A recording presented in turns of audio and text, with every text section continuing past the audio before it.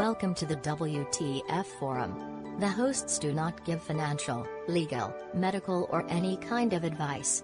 Opinions are their own. This broadcast contains foul language and dangerous ideas. If you need a trigger warning, you are in the wrong place. Now enjoy the show. Dear partners and friends of What the fuck? Forum, a very cordial welcome.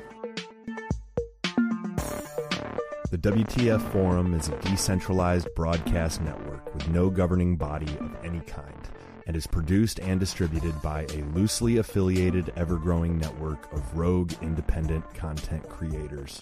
This forum does not, will not, and shall not have any one location, feed, platform, or channel, but shall be shared and multiplied as nature dictates. If any listener of the following proceedings finds themselves offended, they will be asked kindly to go fuck themselves.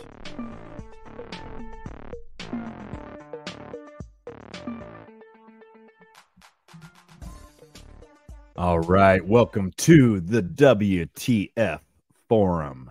We've got a spicy episode for y'all tonight, and a spicy group to go along with it. So far, there's just 4 of us, but there may be 1 or 2 latecomers. We'll see. I am Mike the Polymath, Easy Peasy Podcast, and I will pass it to the Drizzle. Good evening, everyone. I am the Drizzle, host of GTW Liberty Radio, and I'll pass it to Ando. I'm Ando, Burn Babylon Burn, and the Doom Kitchen, which are basically the same thing these days. Stella. Hey, thanks for having me again. This is Stella from Down Under in Australia, also from Union of the Unknowns podcast, and also known as the Sixth Spice Girl, Sleepy. Is that right? You were part of the Spice Girls? They just didn't give you no credit? Yeah, I got fired the first day, man.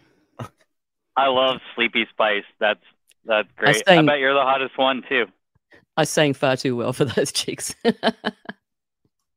If I do say so myself. I would agree. I've listened to your music, and I was never a big Spice Girls fan, but I like your shit. That was totally a joke. I'm not trying to self-promote. Sorry. I'm chucking the show off already. Well, first I was all about Ginger Spice, and then I was all about Posh Spice, and then I was all about Baby Spice, but now I'm all about Sleepy Spice. So you've just been like sampling the buffet there as you've gone through life. The spice buffet. I live the spicy life. Yeah, I'm into it. All into spicy life. Is it just me, or is Ando coming in a little choppy? A little bit. Oh, yeah. I just closed some windows. Sorry about that. It looks like you're home for once. Is that right? Yeah. I've got to be home for like a week, but everything has been messed up. So you knew that I had to get new tires. You saw my old tires, right? I got home. They were not okay. Everything in my refrigerator was hot, like 100 degrees hot. And the box that runs my Wi-Fi was still working, but the battery had expanded. And so I have to get this new battery, right? And I've had this ordeal waiting for Amazon to send my battery, right? Now, Amazon was supposed to deliver the battery yesterday, but the day before, the day that I'm not home, the day that I go back to work, somebody knocked my mailbox over. And so today I've been digging a post hole. Luckily, my neighbor had this badass gas-powered auger. And so I got to auger into the ground a little bit. That was really fun. And yeah, I'm enjoying being at my house though. This is cool. And it's my house. I can smoke inside if I want to. Love it. I worked in Texas just enough to know how hard it is to dig in Texas, at least in the areas that I was in. So when you said, I've spent today digging a post hole, I don't doubt it. I don't doubt it. Dude, if my neighbor did not offer the auger, I would still be digging that damn hole. Yeah. The ground is so hard here. But Have you got that? Have you got that orange clay?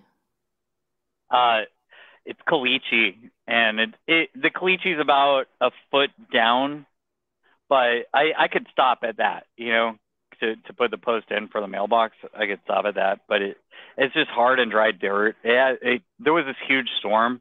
One of my friends was off south of here at the beach and sent me a text. Oh, hey, I'm in your hometown area.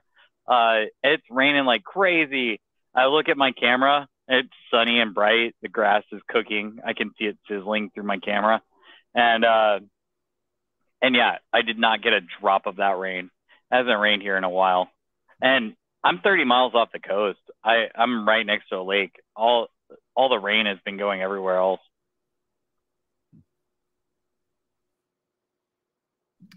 Well, any updates from either Stella or the Drizzle? I guess before I turn over the floor, I just came home. The reason I was running late was because I went to my local No Agenda meetup.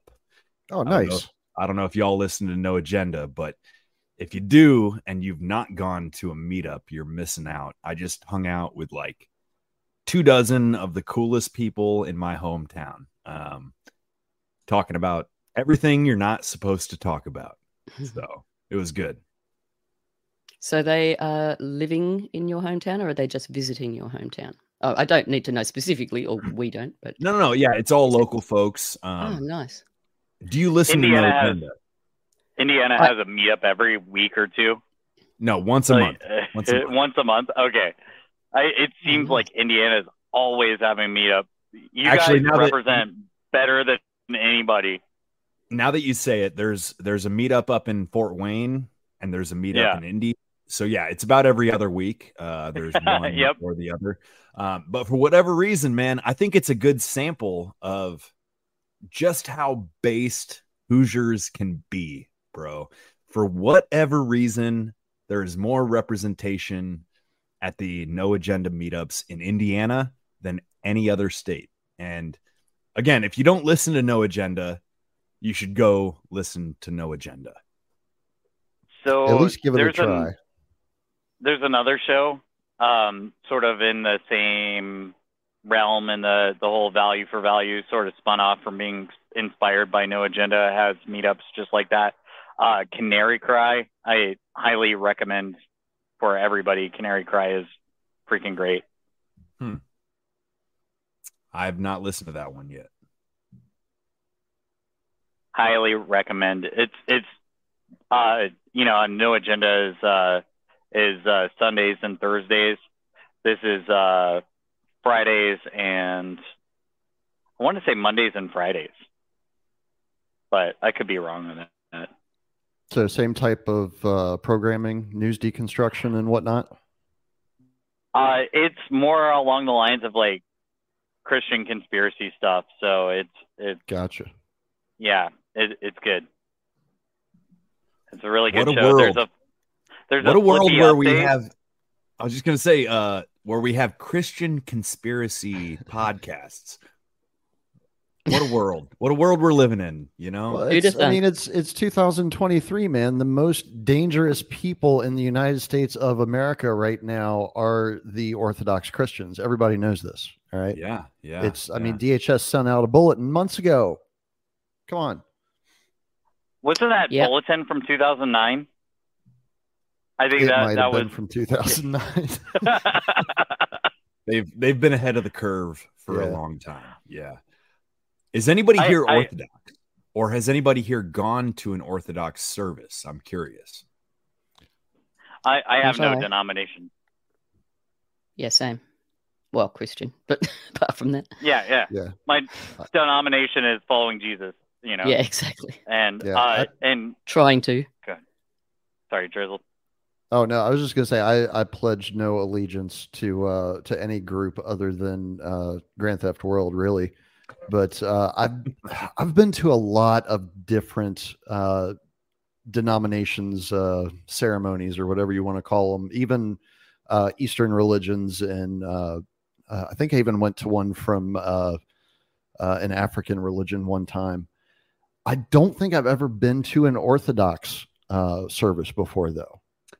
When you say African, do you mean like Southern Baptist or No. It's like a more tribal type of atmosphere. Gotcha. Although that might have been a party. I don't know. Yeah. I'm very curious. I've been tempted to go to an Orthodox service. The problem is I'm such a sinner that I tend to wake up hungover on Sunday mornings. So there's that. Well, the way I see it right now is that a lot of groups are experiencing a revival, and I would definitely say that the Orthodox Church is a big part of that right now. And I'm seeing it amongst mostly Protestants, but then the Orthodox Church big time. And what I'm trying to figure out is what the main thoroughfare is, what the interstate that goes through all of this. And I think it's just that it's the end times. And according to Revelation, that there's several churches in the end, and 2 of them are somewhat behaving, and the rest of them are completely screwed. But they're still the best people in the world during Revelation. And I can believe that about us in our time. So, Revelation could be happening now. What's that? Best of the bad bunch, you mean? Yeah, the best of the bad bunch is Smyrna and Philadelphia, but it's not, Smyrna, Georgia, or Philadelphia, Pennsylvania. It's Smyrna and Philadelphia in, I believe, in Turkey. Both of those churches. So, but I also think that it's not specifically those churches that would have been talked about then whenever those cities existed. It's probably a tradition that comes from those churches, because I think there's 7 or 8 in the end times. I could look that up if you're interested.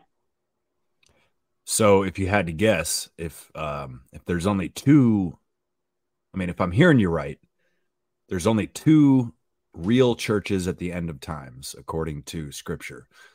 Is that what I just heard you say? No. I said that 2 that are somewhat behaving. They're both not perfect, and yeah, there's only 2 that are somewhat behaving, and the rest of them are all kind of a mess. And this figures, and I would say that one of the reasons why a lot of people of my generation, of our generation, because we're all around the same age, we're not interested in church, is because we probably smelled the corruption. Mm-hmm. And, like, given enough time, anything can get corrupted, especially in the world of, in the world, because the devil runs the world. And that's the thing that we all have to know. The churches are definitely in the crosshairs, like big time. How much influence the devil can have over society and humankind if they can infiltrate the church. Look at the masses that follow the Pope. So everything's infiltrated, of course, but the churches are definitely one of the top of the list there. And I've seen it myself. In fact, I was married by a preacher who then turned and took a whole bunch of the church funds, bought himself a Harley, and started doing drug runs up the east coast of Australia. That's probably had a lot to do with how the marriage went too. Mm-hmm. Wow. Thanks for that, dude. Well, I grew up in like the, I guess you'd call it like non-denominational Protestant kind of world. I went to church like growing up, and it was always the rock and roll for Jesus type of church, right? Big plasma screen TVs and fog machines and laser lights and rock and roll for Jesus. The happy clappies. Yeah. And it always, to me, I didn't quite realize it till I grew up a little bit, but it kind of felt like spiritual masturbation in my opinion. It was kind of like, oh, we're going to get together every week and we're going to worship with this like totally non-traditional style of music, and like I said, like fog machines, laser lights and shit. And it kind of, as I became a teenager, it kind of irked me. I'm like, this does not feel real. You know, it feels kind of contrived. I don't know what y'all's experience has been in the church, but the reason I'm kind of intrigued by orthodoxy is the fact that it's so rooted in tradition and it's more or less unchanged. I'm like, I don't see the value of a religion that was basically shaped to fit the mold of modern life, modernity, right? Like, I don't know. Any comments there? Well, that was kind of the whole reason why I started questioning just like even the authenticity of like the Bible at a very young age, because the whole thing that I was sold, and I grew up in well, I guess I didn't really grow up, but my younger years up till about 10 or 11 years old, I was forced to go to a Presbyterian church in the town that we lived in every Sunday. And I started sniffing out the corruption and the hypocrisy very, very early. But like with the whole concept that they were trying to sell to us as the Bible being the word of God. Well, if it's the word of God and God is perfect, why did man need to alter the word of God through time? Like it was just kind of that whole dichotomy of, or I mean, hell, it's dissonance. What it's doing is it's installing cognitive dissonance in people, saying this is the word of God and the word of God is perfect, but we're going to cut out this one part here because it's not really convenient to the other stuff that we want you to believe. Do you still feel that way, Drizzle, or because you were saying that even as a child? I have not re-examined the Bible since then. I'll put it that way. I would say I've dabbled in the Bible here and there throughout my life, but I've never given it a very serious critical study. Yeah. Oh, look, I am 100% on board with you there, because I'm going through all that now. I would say I'm sort of probably more at this later end of my life. Well, gosh, that makes me sound like a fossil. Now, later in life, I am sort of questioning things way more. I mean, I've been distracted with having babies and all that sort of thing, so I didn't really. But yeah, I've recently sort of come across quite a number, because I felt the same way as a child. I would question things kind of in my head, but not really bring it to the surface, I suppose, or investigate it very much. But I've been through a couple of different churchy experiences. But just now, yeah, very much questioning the changing. There has been quite a number of changes, and when you start looking at how many men, guided men that have written the Bible, and how many translations they've been through, and then you look at the languages and the actual art of translation, it's incredible. Like, unless you've studied a lot of these old languages, you don't understand that one word can mean something in one context and mean something else in another, and sometimes it might be just the way the word was said, like the emphasis or something like that. It's very, very complex. Very subtle. Totally with you. Yeah. And it's just like, it only takes one subtle change to actually change the intent or the meaning of something that could be very, very, it's all important, but you know what I'm saying. So, yeah, it's totally valid. And I think that anybody who doesn't question and keep searching, it just reaches stagnation. That's, yeah. Got to keep asking questions. I've been really interested in the talks from people that are pre-Nicene, and basically it confirms a lot of things that I feel about things, and I'm just not sure if that's the right way, and and I know that Orthodox people would be like, heck no to that, you know? And so whenever I look at things and, you know, I know that the drizzle also has been exposed to Jordan Maxwell, and as have I, and there's a lot of things that are very contradictory, and you know, I keep all that stuff in mind. I'm not one of these people that just, you know, that believes that if it's in the book, it's, you know, that it's important. You know, it's like whenever King James translated the Bible, he's a fucking blood drinking pedophile, just like the elites of today. He fucking drank blood. He was a fucking witch, a fucking pedophile, a disgusting fucking person. King James, it was revolting and aberrant to our religion, you know? And all these people are like, read the King James version. The other versions have been liberalized. It's like, you took the version from the satanic pedophile and then you liberalized it. And it's like, that's going to be even worse, I'm sure. So the thing is, you know, keep an open mind and understand that there is a message that God / Jesus, same thing, depending on who you agree with, you know, but they want you to have a certain understanding, and you can get that same understanding regardless if you're reading something that a satanic pedophile had translated. Exactly. And I want to really emphasize and stress that there's no way that I'm questioning the existence of Jesus or the infilling of the Holy Spirit in any way, shape, or form. Prayer has proven to work in my life. So it's just the detail, the devil's in the details. I mean, you know, it's just question stuff. I mean, history, as we know, we're all finding out, history has been, a lot of it's been a lie written by the victors. We're finding out now that there has been so much that we need to question and just haven't really. So 2020 has been, in one way, a hell of a blessing, because people who are thinking are waking up even more. You know, there's got to be some good stuff here. You know, I almost think what we're hitting on here is like this idea of blind faith, right? And 100%. I don't think blind faith is a virtue.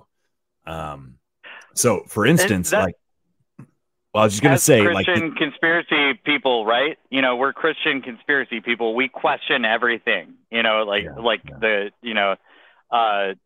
Ryan always says, question everything. We question everything. And so I think that that's okay. And I think that that's what God / Jesus / everything wants you to do. Question all of the shit. You know, don't take it for face value, because taking it for face value can end up, you know, you could end up in a cult pretty easily. Mm-hmm. And that's the funny thing, is that a lot of people say that conspiracy people are cultists, you know, that we're in a cult. You know, my ex has accused me of being in a cult. Join the club. No. Join the club. Yeah. It's always fun. Yeah. Well, you know, I think this is like driving at something pretty critical. And like, for example, the church I grew up in, you know, it was a cool, by all accounts, it was a cool church. Like, the youth program was cool. Like, I made a lot of friends as like a young person from church, and I went to church camp and I worshiped, and I was a full-blown believer. And the sad part of it was the head pastor of the church ended up having an affair with one of the elders' wives, and it destroyed the entire congregation. Mm-hmm. And it was because everyone had blind faith in the head pastor. And until the reality, the ugly, you know, grim reality came to the surface, it was very easy to like blindly follow.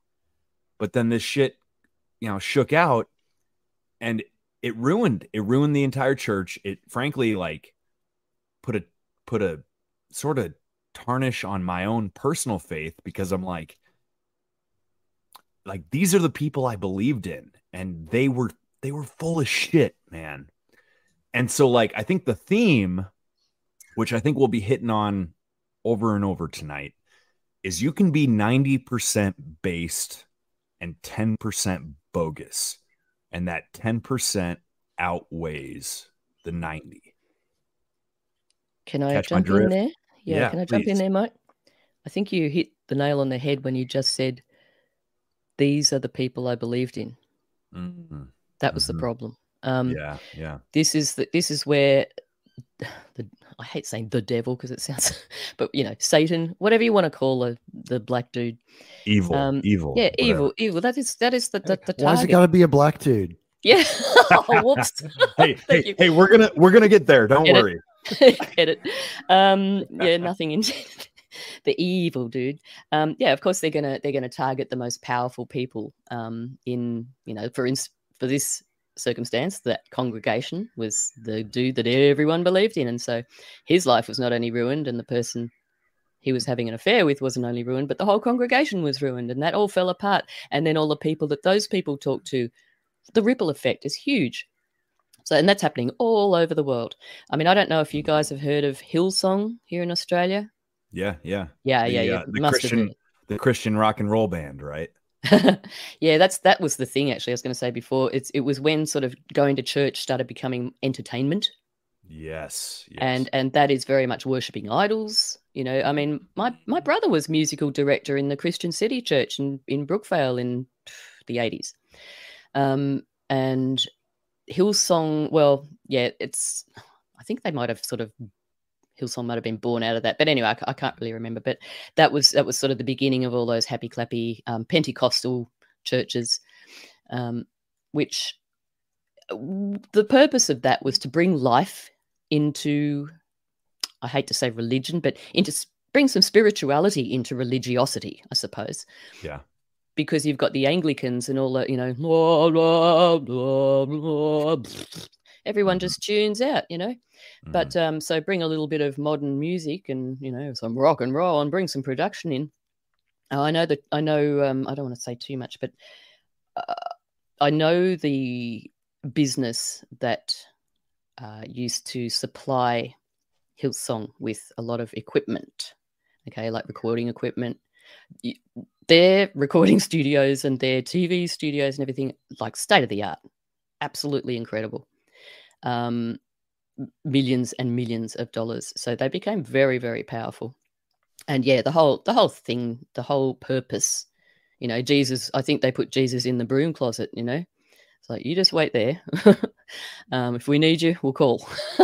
You know what I mean? That's sort of what happened. And then Hillsong, I don't know if you know that story, but I'll let someone else talk now. Well, I grew up on. We're at. Go ahead, Ando.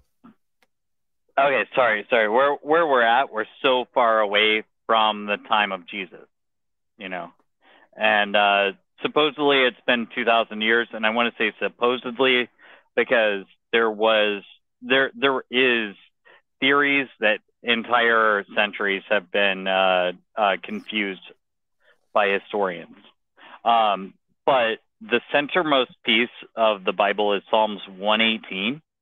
And I wanted to read that to y'all. And it is that it is better to trust in the Lord than to put confidence in man. It is better to trust in the Lord than to put confidence in the princes.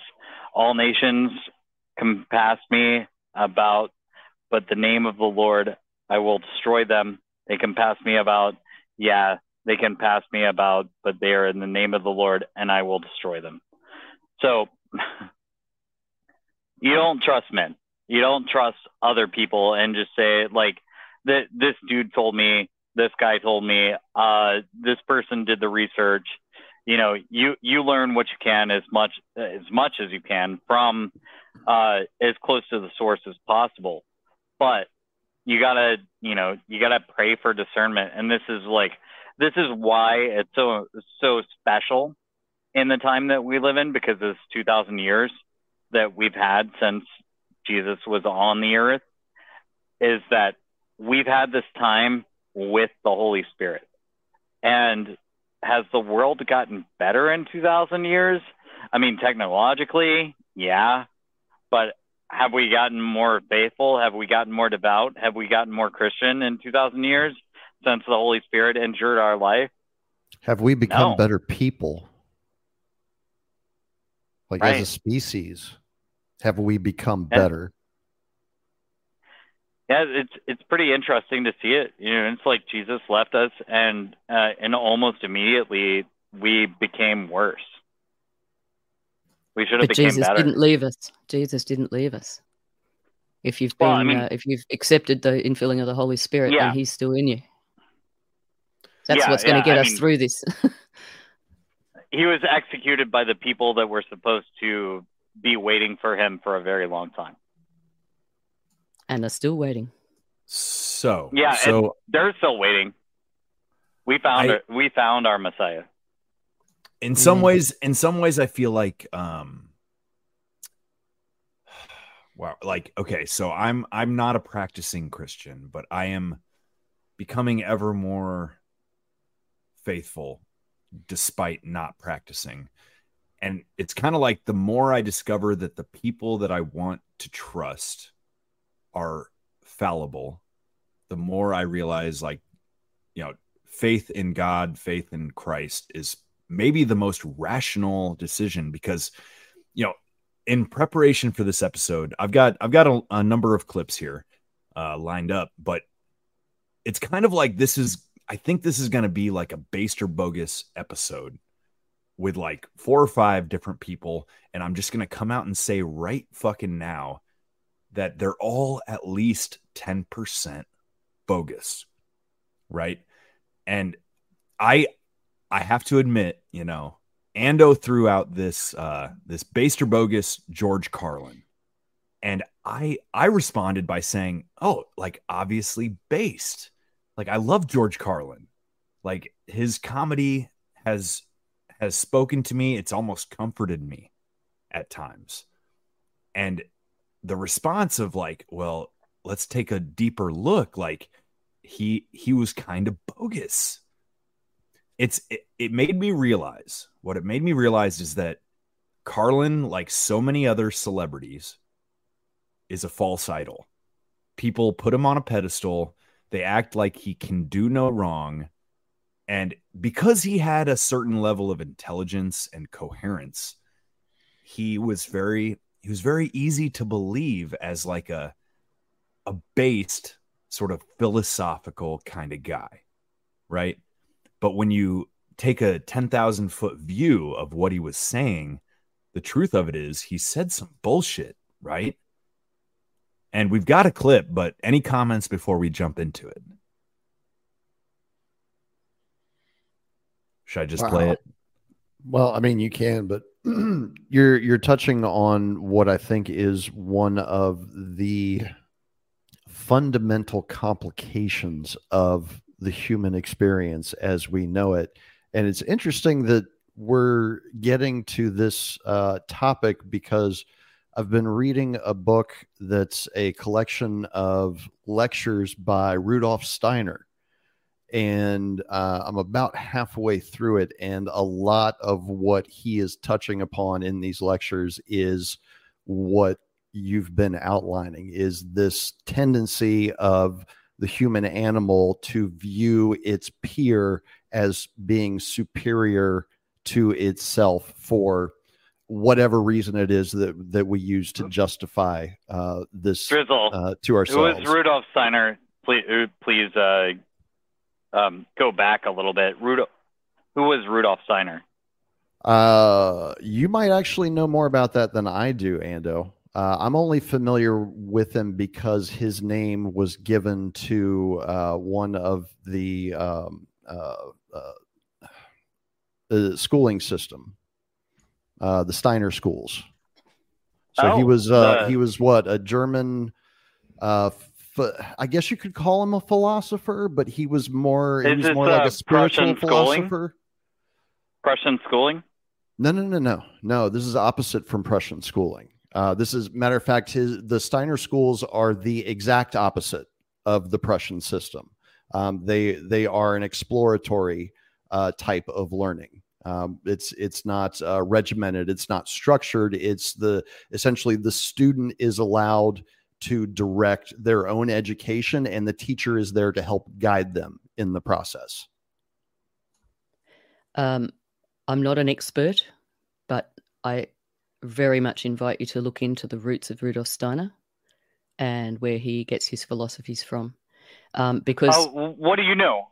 Just tell us what you know, because I don't know anything. I don't know a whole lot, and I'm not going to say a whole lot because I haven't got stuff in front of me to points to make or what have you. But just recently, like I haven't taken a whole lot of notice of Rudolf Steiner along my life, because to me he was, I don't know, maybe it was a spiritual thing. I just sort of kept him at a bit of a distance, even though I did like his philosophies, and I thought that what Drizzle just described there with the education system sounded like a pretty good idea. Instead of it being regimented and what have you, it was more like, I suppose, just the school of life, I suppose. But I do wonder, though, was that the sort of the very beginning shift of, taking discipline away, that kind of thing, like loosening structure, I suppose, and then allowing things to slip in, like removing scripture from school and that kind of thing.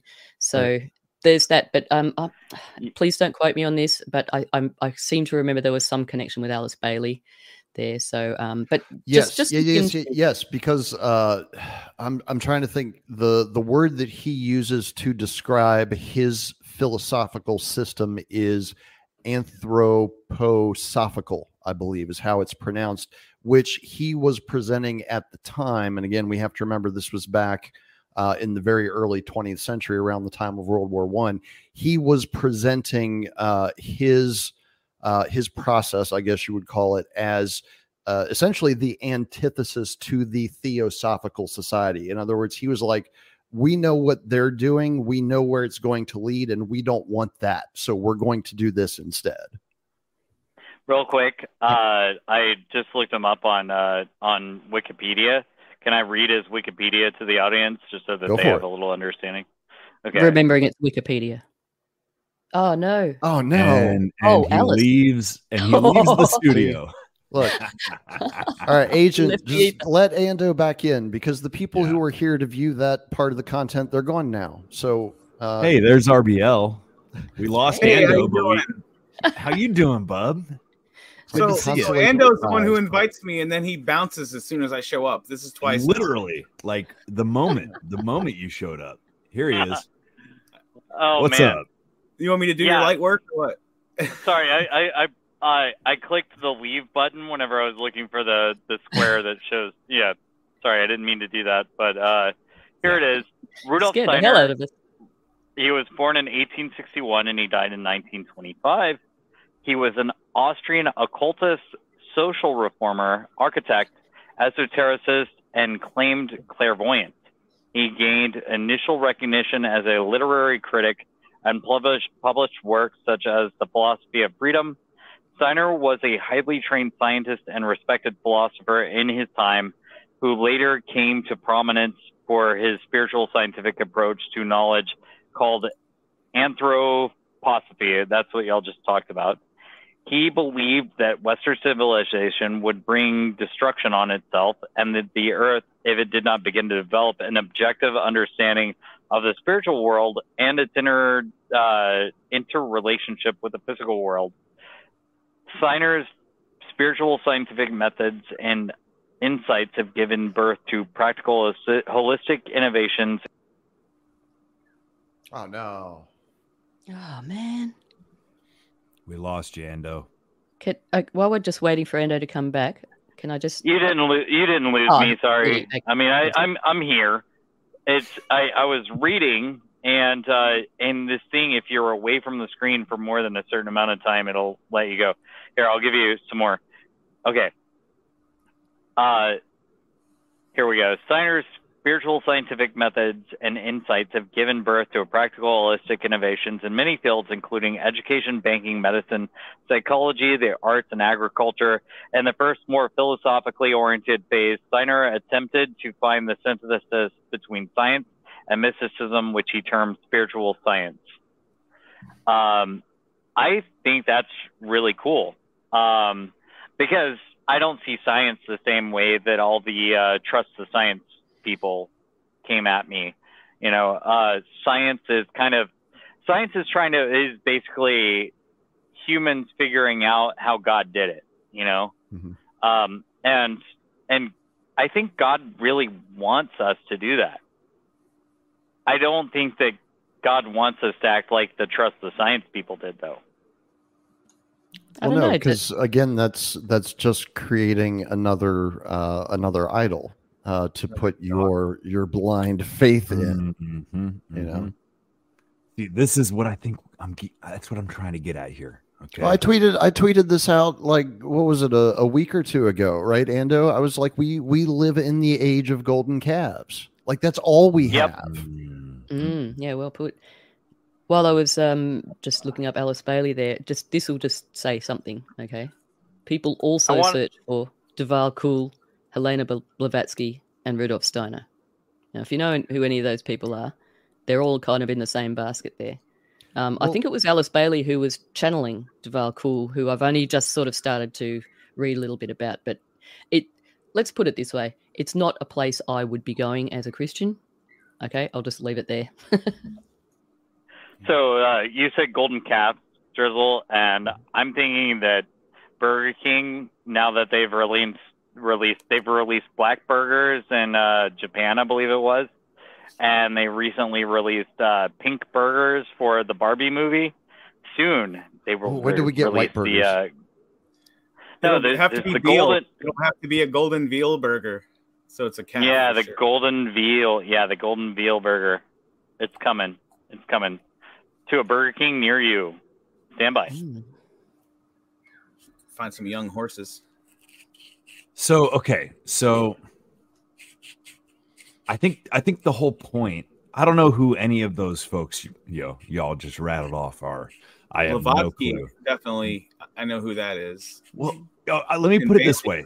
Yeah, Alice Bailey wrote The Externalization of the Hierarchy, which basically, if you read through the whole text, and again, this is esoteric occult type stuff. Like this is the stuff that you get into once you realize that what we're taught in school is just complete garbage, and you start going and looking for your own answers. But essentially, the externalization of the hierarchy is a blueprint that lays out the path that humanity has taken from essentially the time of the Industrial Revolution up to its current moment, with very few errors in the text, which is kind of incredible in and of itself. Can I also say that Alice Bailey is also who David Icke sort of originally based a lot of his information on. Mm-hmm. So there's that. Beware of him. Wait, Stella, by the way, you've recently talked about David Icke in the channel, about how a lot of people should not trust David Icke. I encourage you to go and look at the was it David Icke Debunked by Chris White. You have to put the title in, which I don't have handy, exactly as it is, or else it's really hard to find. So you have to put it in like with the correct capitals and everything of the title. Wait, but I mean, just because David Icke is wrong doesn't mean lizard people aren't real. Because whenever I'm on a plane and I say that motherfucker is not real, I fucking mean it. I said that with 2 fingers up and 2 fingers down. We didn't ever cover that, did we? Yeah, it was probably last week or the week before. But you know what? I like to think that we're better for not covering that. I agree. That everybody covered that. Yeah. And we didn't. Yeah. No, we go a little deeper than the surface. That lady, I think that lady was just drunk. I'm going on the record saying I think she was just drunk. Doesn't mean she wasn't doing some satanic shit. Maybe she is possessed, but I'll go on the record saying I think she was an intelligence asset, and that was an op. That was absolutely agree, Drizzle. Okay. So I'm with everybody on the internet whenever I say it doesn't matter. She's freaking hot. Yeah. She was hot. Yeah. I'll give you that. Yeah, she was very well groomed and yes, very, very well choreographed and put together, wasn't she? I heard some people say she looks military, even. The way her hair was a little bit. The hair was. See how thick that core was? That was like a workout girl. So possibly an op. So okay, I'm gonna try to I want to keep a theme here, right? And I think the theme that you could describe it one of two ways: false idols or Gnosticism, right? Okay, so what I'm realizing, I think, I think it's fitting for the WTF forum, because the whole point of the WTF forum is that we're asking questions. We're asking the question, what the fuck, right? Because it don't make no sense. And what I'm getting at here, before you jump in, Ando, I'm seeing the utility of faith in that we can pretend that we can know things, or we can accept the fact that we need to have faith, because things are not always going to make sense, right? Yes, I'm a pretty new Christian as of I was baptized a little over a year ago. I started dabbling in it about 2 years ago, but I still consider myself very new, and I don't 100% disagree with Gnostics, and that's another reason why I'm not Orthodox and haven't dabbled in Orthodoxy, is that there is a high possibility that the deity that we know as Yahweh is not what we should be following, and he has a lot of names, and I've run this by my aunt. She doesn't 100% shut me down, which is a thing. And, it is a thing that she doesn't 100% shut me down. But we've talked about it. We've had our debates about Esau and Jacob recently. That was a lot of fun. Unfortunately, it was only 40 minutes, because I really that one is always stuck with me, because I see how those people, the people that say that they came from Jacob, behave, and I see them behaving just like Jacob. And then I also see that us as pagans, as people that formed, the pagan religions and whatnot, we all got absorbed by Jesus at a time. Jesus came and said, "Hey, you guys can enter my fold at this point," And what did those guys do? All these guys said, "Yeah, it's my fucking birthright, man. I gotta have this fucking birthright. And fuck you, Jesus. You're boiling and shit." That's what they did. Sorry for the South Park voices, but I mean, that's basically how they reacted to everything. And the thing is okay, so maybe we were the children of Esau. Maybe we were Edom, because they say that the Edom came from Italy. That's what most of the rabbis say. I don't think that Esau was bad. Esau slew Nimrod, and Nimrod was the biggest tyrant of all time. And I know you've seen in the channel that they're talking about resurrecting Gilgamesh, right? And Gilgamesh and Gilgamesh and Nimrod are related. A lot of people believe that Nimrod and Gilgamesh are the same thing, and that Nimrod actually just means rebel. That was the name for the word rebel, and that Gilgamesh was the proper name of the person that tried to build the Tower of Babel, the person that tried to achieve immortality for man. And here we are seeing all of these crazy fucks like Yuval Noah Harari trying to achieve immortality. Project and we Gilgamesh. deify whores, as Nimrod did when he took a prostitute for a wife and made her a goddess queen of Babylon. I mean, sorry. What was the first thing you said there? Never apologize, RBL, by the way. Everything you add is... We deify whores. Is that what you said? Yeah, that's what I said. Thanks. See, yes. yeah, man. I we seem couldn't to be doing this a lot. That's part of the And goddess it's like- is returning. Yeah. Yeah. I just want to, like when you were talking about, you started out, Mike, when you were in your last comments about blind faith, etc., and whether we need to pursue the knowledge. It just made me think of Genesis. Like at the very, very beginning, it was a lack of faith that was the cause of the fall of man. And the tree of knowledge, right? Exactly. The I was assumption about to say that. The assumption of knowledge, right? There's a vast difference between knowledge and, like, I don't know, discernment, wisdom. Yeah, exactly. You can know many things, but not be wise, right? Do you guys know the story of Enoch? The book of Enoch? Have you ever read it? Or I've listened to it on YouTube. Exactly. It's certainly making a resurgence. I have heard that stuff about Yahweh, Ando, what you were referring to, and I'm not learned in it enough to comment too much, but that gnosis knowledge seems to be prevailing at the moment, which is not a bad thing. As I said, we've got to question everything. I'm still searching my way through that. It certainly doesn't mean, as I have heard some people say, it doesn't mean eradicate Jesus. It just means that possibly something that was written about that is in reference to Yahweh, as some people call Jesus, may not have been exactly that person. But I don't know. But there is definitely a lot of very interesting knowledge coming to the surface now. But again, I'm also aware that there's a lot of deception, and there's going to, if this is the last days, and it sure as heck looks like it, there's going to be a lot of unsettling and unseating of fundamental beliefs.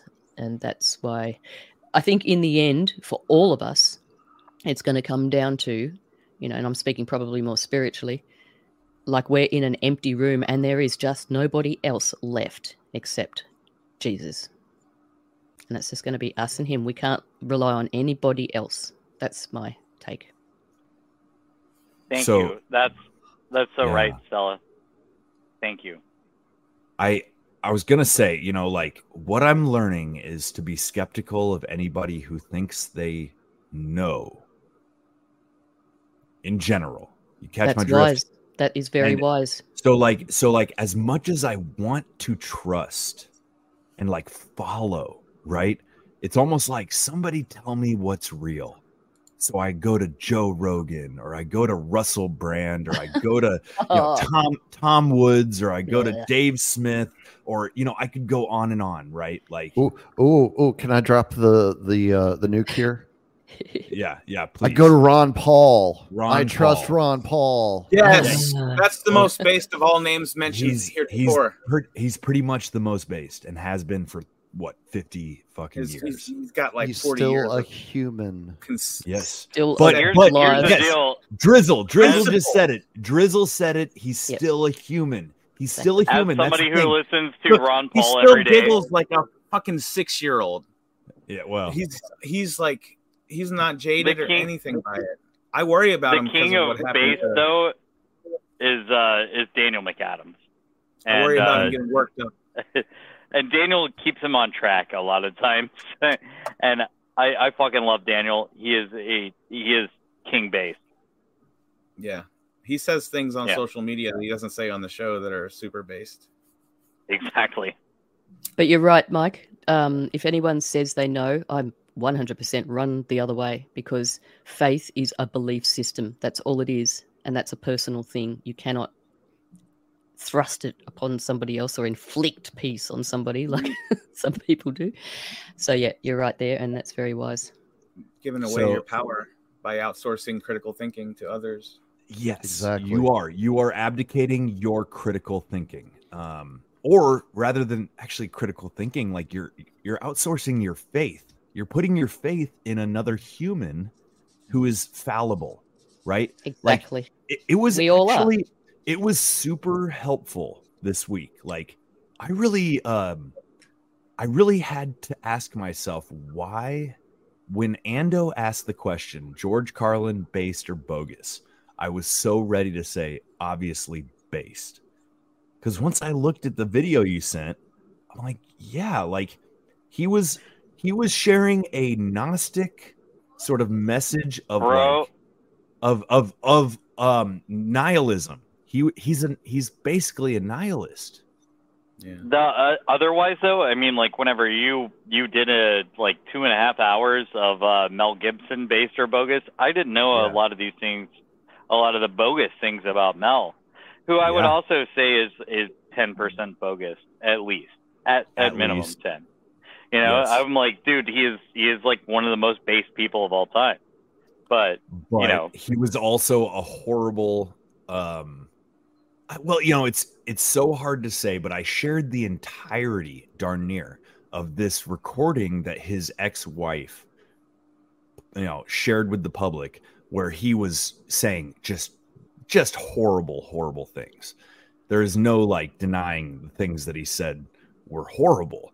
The fact is, though, we still don't know the backstory. You know, it's her word against his, but he's still fallible. He's still flawed. And one of the things that I brought up in the channel is that you know, all of these people, they evoke a spirit of iconoclasm, and you know, they're all false idols. Yeah. Well, no, I mean, like they are saying, you know, like all your icons are bullshit and everything like that, and you know, and like follow me, I'm more interesting. Or whatever they say, you know, it doesn't matter. But they say something along those lines. But it's also that same spirit that we get to have now as we take them down. Yes. Okay, so you're hitting on exactly the thing that I'm having a hard time putting words to. But the folks that seem like the counter narrative are not necessarily the counter narrative, right? I have a progression here kind of planned out, and I'll tell you who it is. There's direct connection between the narratives of George Carlin, Ice Cube, Jamie Foxx. You know, there's one or two others, but right, so I'm going to try to string this together. And I'll try to be as brief as I can, but here's George Carlin, right?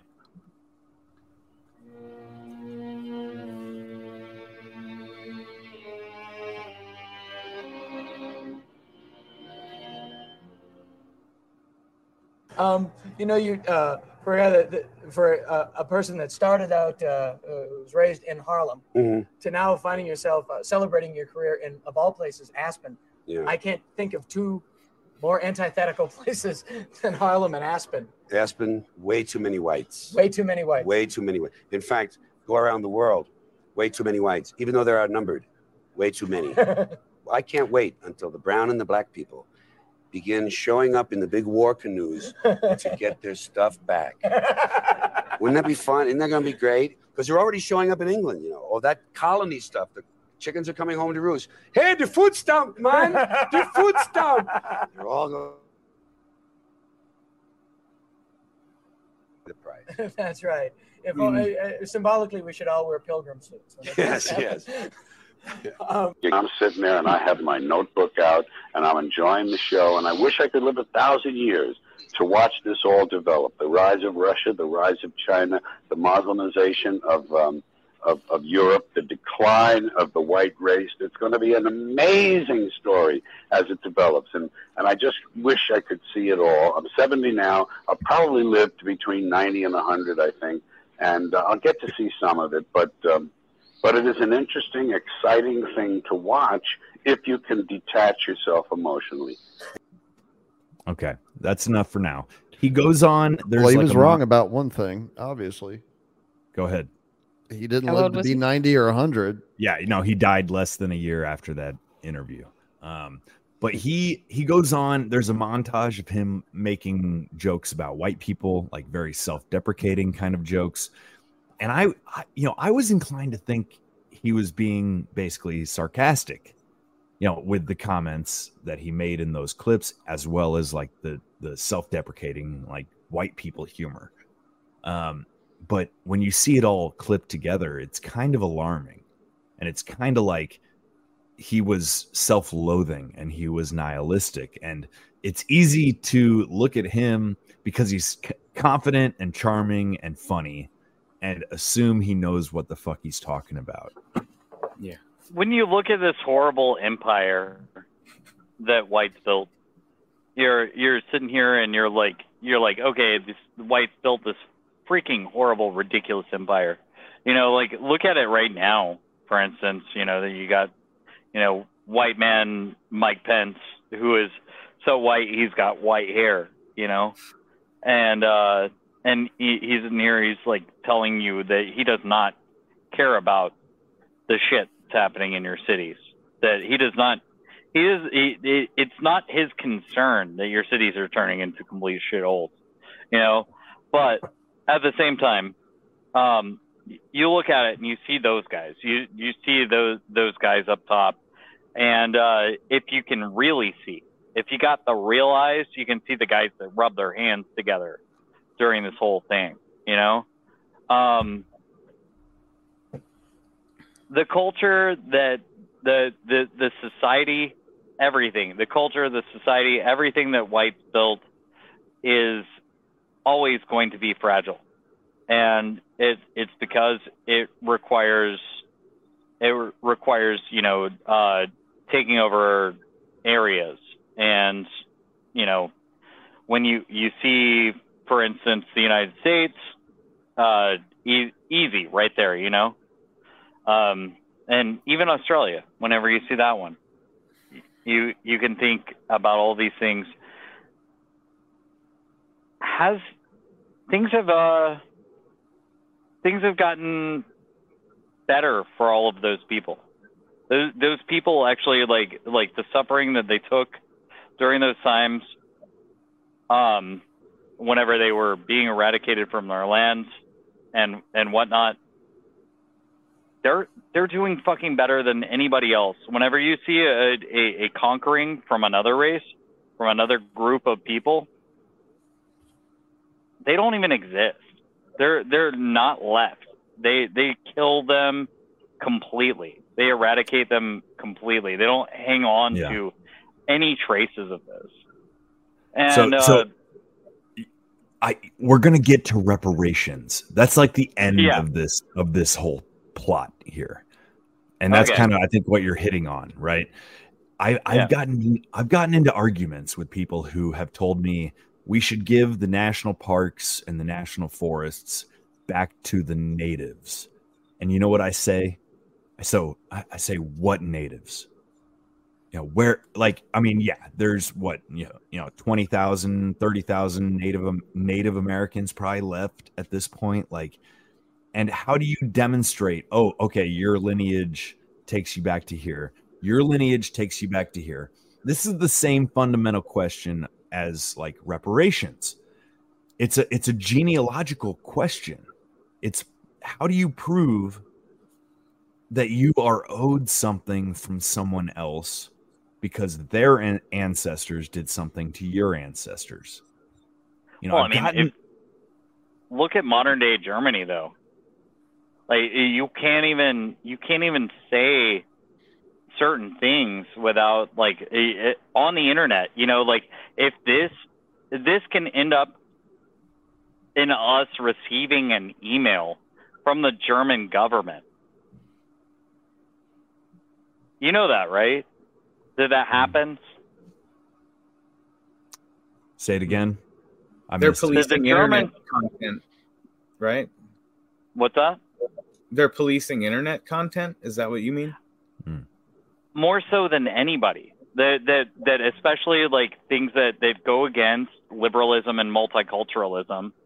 If you go against liberalism and multiculturalism, you will receive an email from the German government because your narrative is counter to what they're all about.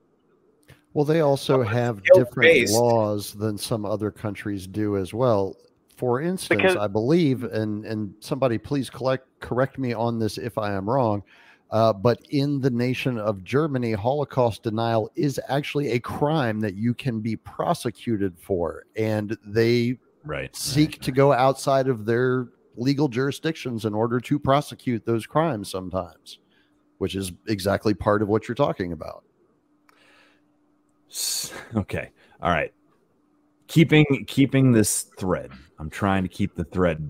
Basically, the only connection from George Carlin to Ice Cube is that Ice Cube put out this video. Y'all probably saw it, where he says, "I ain't a part of their club." He's basically making a direct George Carlin reference, where George Carlin said, "It's a big club and you ain't in it." And what's so fascinating, well, there's another connection between the two of them as well. Let me just real quick. I'll just say, as much as I believe that George Carlin and Ice Cube think that they are counter narrative, they are still serving the narrative in a certain way. And it's just really hard to see between the lines. But this is what I'm starting to realize. Go ahead, Drizzle. Sorry. Well, the other connection that they share is that other people identified them as being prominent civil rights activists. Mm-hmm, mm-hmm. Have you all heard about the contract with Black America, quote unquote? I didn't discover this till today, but I went into the I went into the Ice Cube territory, and Ice Cube in 2018 started pushing this shit about the contract with Black America. It was all about reparations. It was all about he was pushing it hard in 2020. Yeah, I guess it was maybe 2020 into 2020. Yeah. But I don't know if y'all have noticed, but he's been in the spotlight for the last couple weeks because it's come out that he turned down a movie role. So he didn't want to get vaccinated, so he put he left $9 million on the table and walked away from a role. And now he's going on a podcasting tour, basically to expose the gatekeepers, right? He's kind of doing his version of, I don't know, Kanye, Alex Jones. I don't know who Mel Gibson, but he's doing it in a very soft way. Okay. So he apparently he's the token black guy. Sort of, kind of. Yeah. Yeah. And he's not. Okay. So hang on. I got clips. I'm only half joking about that, by the way. Yeah. Well, he is kind of the token black guy. I'm not disagreeing, but he was on Bill Maher most recently. Right. And everybody's talking about this interview. I found this section pretty interesting. I think I'll play maybe 4 or 5 minutes. It's interesting. We were talking, I don't know, an hour ago or something about how celebrities, right, their mind goes cuckoo because there's too much adulation. Mm-hmm. You're exalted by people, so you can get away with anything. It's a little like that when you're a cop, because you can just basically do anything because you are the police. Yeah. What are they going to do? Call a cop? I am a cop. That is a kind of, first of all, it's a lot of power to trust with a person. Mm. But of course, the alternative is not feasible. We do need police, but it is a lot of power. So you should pick much more carefully the kind of people who you're giving that power to. You're giving them a monopoly on violence. I don't think they care, because here's why. You and I. They don't. When those cops go out and do something bad, yeah, the police don't get the bill. The police, nothing happens to the police department. It all goes to City Hall. They have to pay it. Right. The police still get their money. Nobody loses a dime. Right. Now, if you made police get insurance, now is, do you want to be a racist or you want to keep your badge? Because if you keep getting these complaints or you keep brutalizing people and costing us money, we're going to take away your insurance, buddy. We're taking away your badge. You're out of a career. So it's the insurance company call. But the police won't do that. But it's always an opinion. A doctor has to get insurance. Why not a cop? The hard part of it is because cops are engaging with borderline people as their job. They're not engaging with the people who are just going about their lives, not doing anything shady generally. Mm-hmm. So, and they're scared, and we've covered that. They shouldn't put their safety ahead of the citizens, but that's who you deal with. I had a cop on my old show, Politically Incorrect, and he said, when I worked in the Spanish neighborhood, I hated Spanish people. When I worked in the black neighborhood, I hated black people. And when I worked in the valley, I hated white people. Mm-hmm. That's the problem. Yeah, because you're dealing with, people at their worst. You're dealing with people at their worst every day. I think. Okay, I'm going to pause here because my point in sharing this segment, right? These are, in my opinion, these are two honest, genuine people who are trying to figure it out, but haven't quite gotten there yet. Like I think Bill Maher is big time disingenuous. You think? Oh, I mean, totally. Yeah. But okay, let me just for the sake of argument. Bill Maher is one of the gatekeepers. I won't disagree, but giving the benefit of the doubt, like I almost see like there's a possibility that these are potentially two guys that are changing their worldview a little at a time. And they're like halfway there, right? Like the whole, like you can be 80, 90% based and 10, 20% bogus, and you're still super bogus. And I almost want to give like these guys and Rogan and all these characters who I want to at least not have faith in them, but give them the benefit of recognizing their humanness and that they might actually be good faith actors, even if they still in certain ways kind of promote the narrative, even if from the opposite side. Here's my question. Yeah. All right. Ice Cube said he was going to go on a whirlwind tour of podcasts to put the gatekeepers on notice. And maybe it's because I'm in that business. I paid attention to people's reaction to this outburst from Mr. Cube, and the podcasting world went nuts. Like literally everyone was trying to book him for their show. And whose shows did he end up going on? He went on Joe Rogan, and he went on Bill Maher, and he went on throw out some other shows that he went on, because I don't know what all the other appearances he made were. Piers Morgan, he went on. Piers Morgan, thank that's you. Not a podcast. I know for a fact he did not go on a show that has less than 1 million in their audience. So who exactly are these gatekeepers that he was putting on notice? That's my question. Has he been on Tim Pool or Russell Brand yet? Not as far as I know. I don't. He'll get there. Yeah.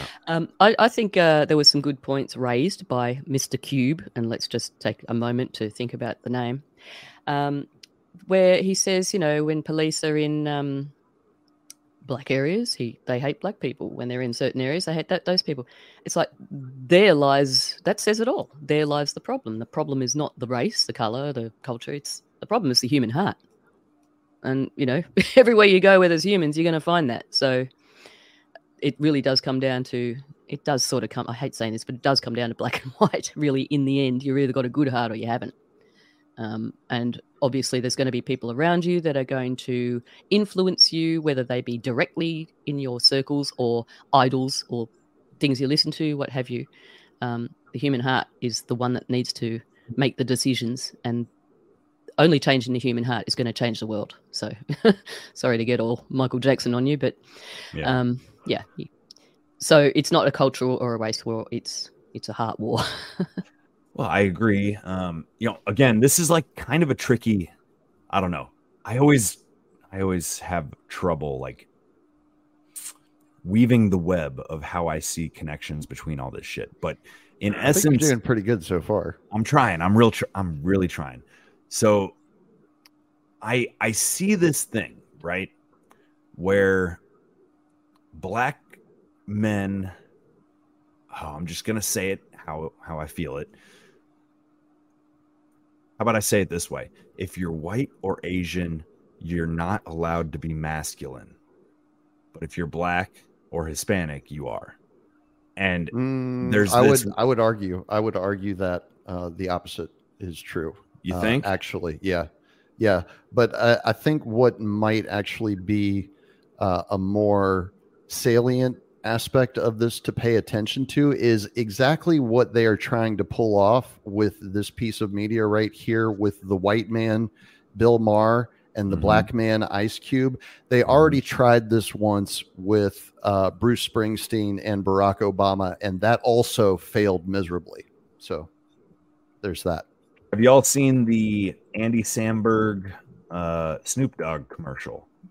I've heard about it. Hang on just a second. Nope. So, in essence, what the common trope has become is the white man is the doofus, right? We got Homer Simpson, and then the black man is like the sage, the cool, know everything like sage. And this is like kind of a common trope. I mean, how many strong like male, aside from I would say Breaking Bad, which is kind of sad because he's like an anti-hero, but like ever since I've been a kid, it's like Malcolm in the Middle. Speaking of Breaking Bad, I mean, fucking Walter White was the bumbling, doofus of a dad, kind of the live action Homer Simpson. I mean, do y'all follow me? Yeah, here? It goes back even further than that. You can go back to Al Bundy on Married with Children in the 90s. You can go back to the sitcoms in the 80s and start to see the transformation from the traditional American father who's head of household, lord of his manor, and that sort of thing, to just like what you're saying, the bumbling idiot who, thank God, mom allows him to sleep here, or otherwise he'd probably die in the wilderness. Yeah. Okay, so I didn't play enough of the George Carlin clip, but George Carlin had a whole shtick about, one of the things he hates most is white guys who wear their baseball hats backwards, and how like you'll never be cool like a black guy. That was his whole like punchline. He's like, and it again, like I really loved George Carlin, and maybe it's because he tapped into my own misanthropic tendencies, right? Misery loves company. So when you agree with the 90%, you're willing to take the 10% that's bullshit. Again, this is my theme. This is, people can be mostly based and super bogus. Like, I tend to like Snoop Dogg and Andy Samberg, but they're both, whether they're conscious of it or not, promoting an agenda with this commercial. Here. A Corona and palm trees. A Corona and calm seas. And a balm breeze. And some long knees, strong like a tongue squeeze. You'll say, "Aw, geez," when I make your lawn freeze. Was that good? No. Oh. It was incredible. Oh. Lee bad. Oh. But this is good. Black man cool, white man dweeb, drink Corona. I'm sure Corona has probably had a pretty hard knock over the last couple of years.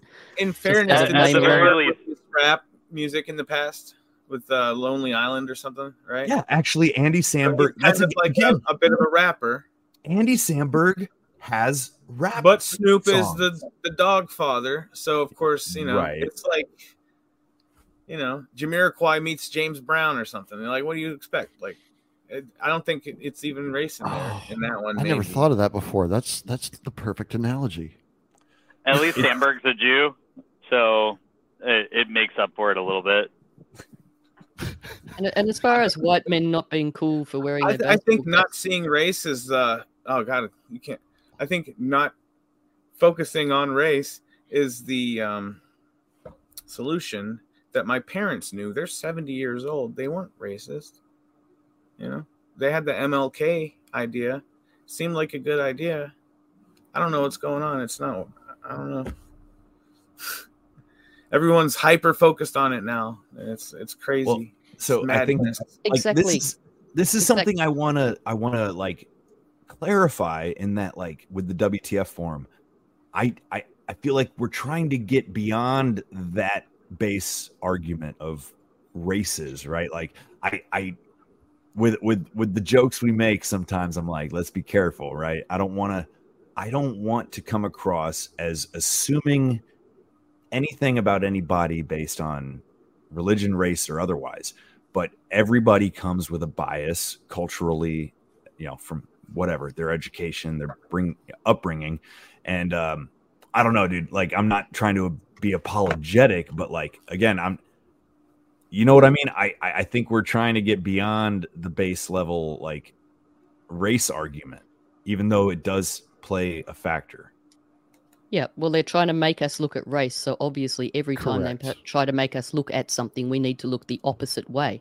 Yes. But the problem with that, I do see in sort of 4C, is we have to also be careful, because when the pendulum swings the other way, that's also an extreme. And is this purposely built so that we're all going, we can't look at race, we have to unite, and then all of a sudden we're trapped in this, we are one everything, which is exactly what they want us to do. And that oneness and that unity sounds so beautiful and so tempting. However, in their oneness that they're forcing on us, it strips the individual. It just becomes one conglomerate one. What we need to do is unite in heart, but also remain as individuals, as each member of a body, like Jesus said, or like is written in the Bible. We are all individual members. With the hand is no good without 5 fingers. The arm is no good without a hand. Each person brings something different to make up a solid unity, not to merge into one. If that makes any sense. Hey, I got a question for you, Mike. Have you ever seen a movie called Beverly Hills Cop? It's been a long time, but yeah. You have seen it? Okay. Yeah. So for folks in the audience who may not have seen this movie before, I'll just kind of set up the story really quick. I won't give away any spoilers, but it's a cop from Detroit, played by Eddie Murphy, who is a black man, goes to Los Angeles and helps the cops there in Beverly Hills, white guys, solve crimes while he's there in Los Angeles. And like, basically the whole movie is laid out exactly like what they just showed you in this Corona beer commercial. It's the smart black cop always outwitting the dumb white cops to hilarious results. Even Men in Black played on that trope. That's a Hollywood trope, really. The streetwise black in man, fact, yeah, yep, it's been around a while. Yeah, like, again, I'm not trying to, like, not to say that I ascribe to these stereotypes. I'm saying that these are tropes that get reinforced in our media, right? Well, and that like, it's I think it's kind of a psyop to strip.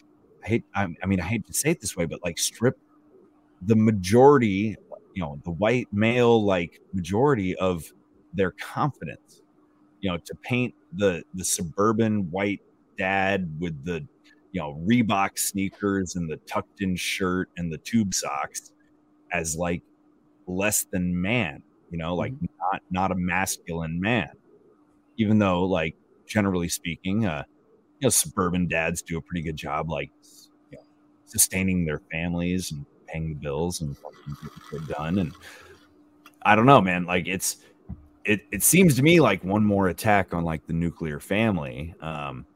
It's like for the black population, they utilize the war on drugs. For the white population, it's sort of more of this psychological thing where they're just trying to strip men of their confidence and their manness.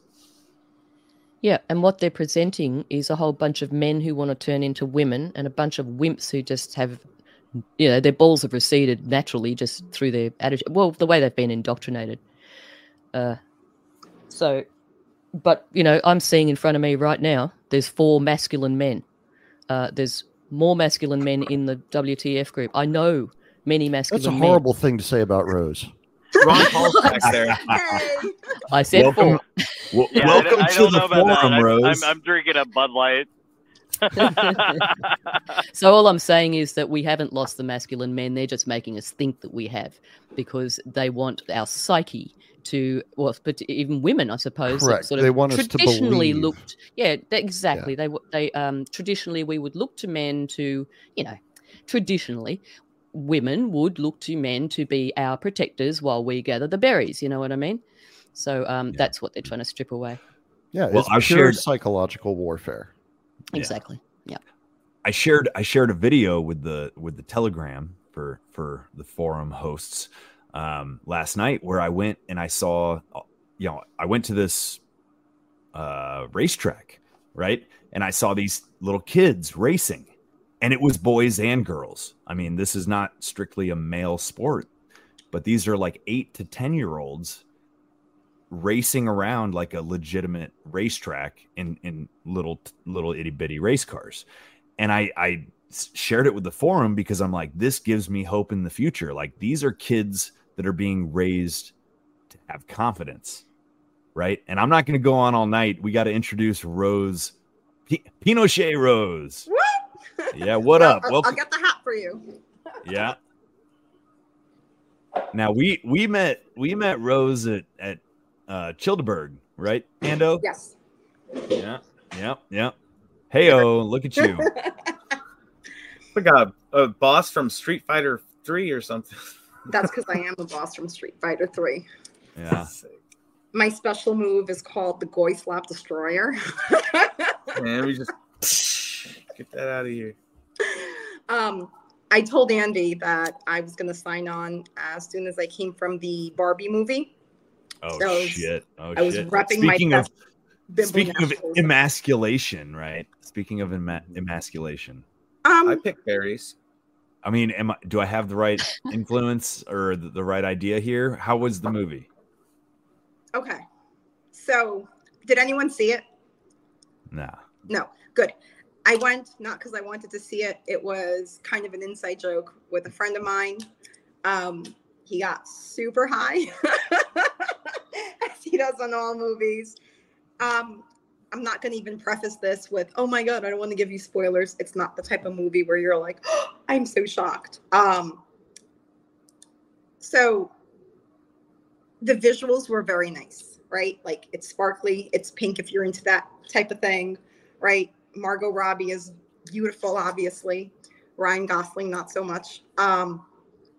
But the whole point of the movie, right? It's so ridiculous. Like, I'm not even gonna go into like the little subtle lines of like Jewish perversion, but it's a movie where one sex, the Barbie sex, is subservient. Sorry, the Kens are subservient to the Barbies. And then one member, who is Ken, attempts to change that. And the change is terrible. And then the happy ending comes when everything comes back to the status quo and everyone's okay. So the Barbies are once again in charge of the Barbie world. And it's, you know, they keep saying, oh my God, the patriarchy. And Ryan Gosling is obviously just a caricature, not just as Ken, but of all men. So he comes into the real world because there's some sort of portal that goes from Barbie land to Ken land. And he realizes, because they've never heard of patriarchy in Barbie land, he says, I can do any job because I'm a man.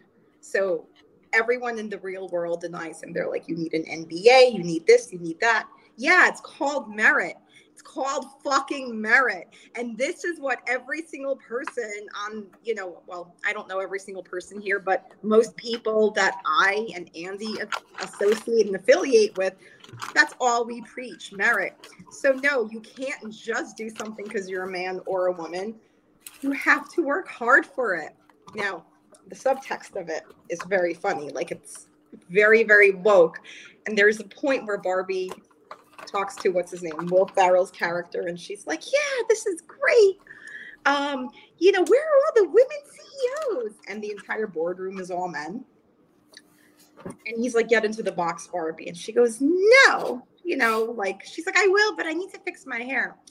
And so when he's trying to reassure her to go into the box so he can like fix everything, he goes, I have friends who are women, right? Obviously, like parroting those tropes, like, I'm not racist, I'm not a sexist.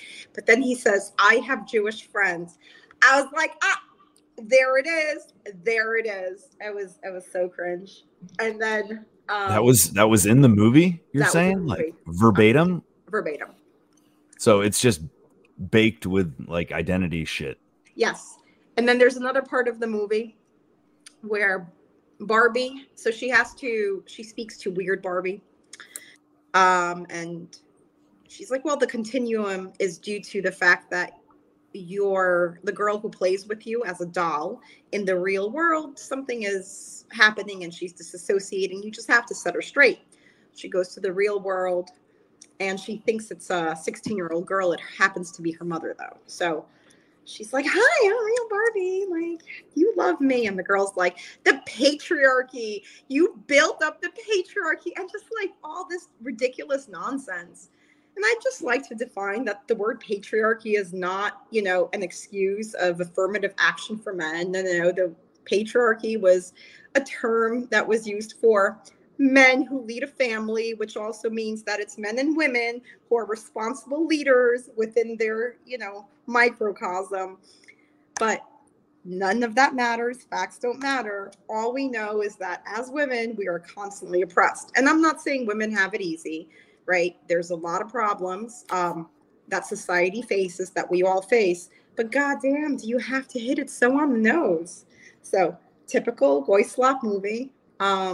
Would not recommend unless you sneak in for free. Speaking of patriarchy and all that, I saw yesterday the kanji for wife is the kanji for woman plus the kanji for house, side by side. And the kanji for husband is the kanji for man plus field, side by side. That's very interesting. Yeah, they need to be canceled. Maybe we should get our reparation, Mike. Yeah. So we're working our way there, little by little. So there's this weird thing, right, where Jamie Foxx just like supposedly came back into the world from God knows where. The more important movie of the week, the most important movie of the week. Yes, the most important movie of this month. I've been waiting all day for this. Tyrone got cloned, right?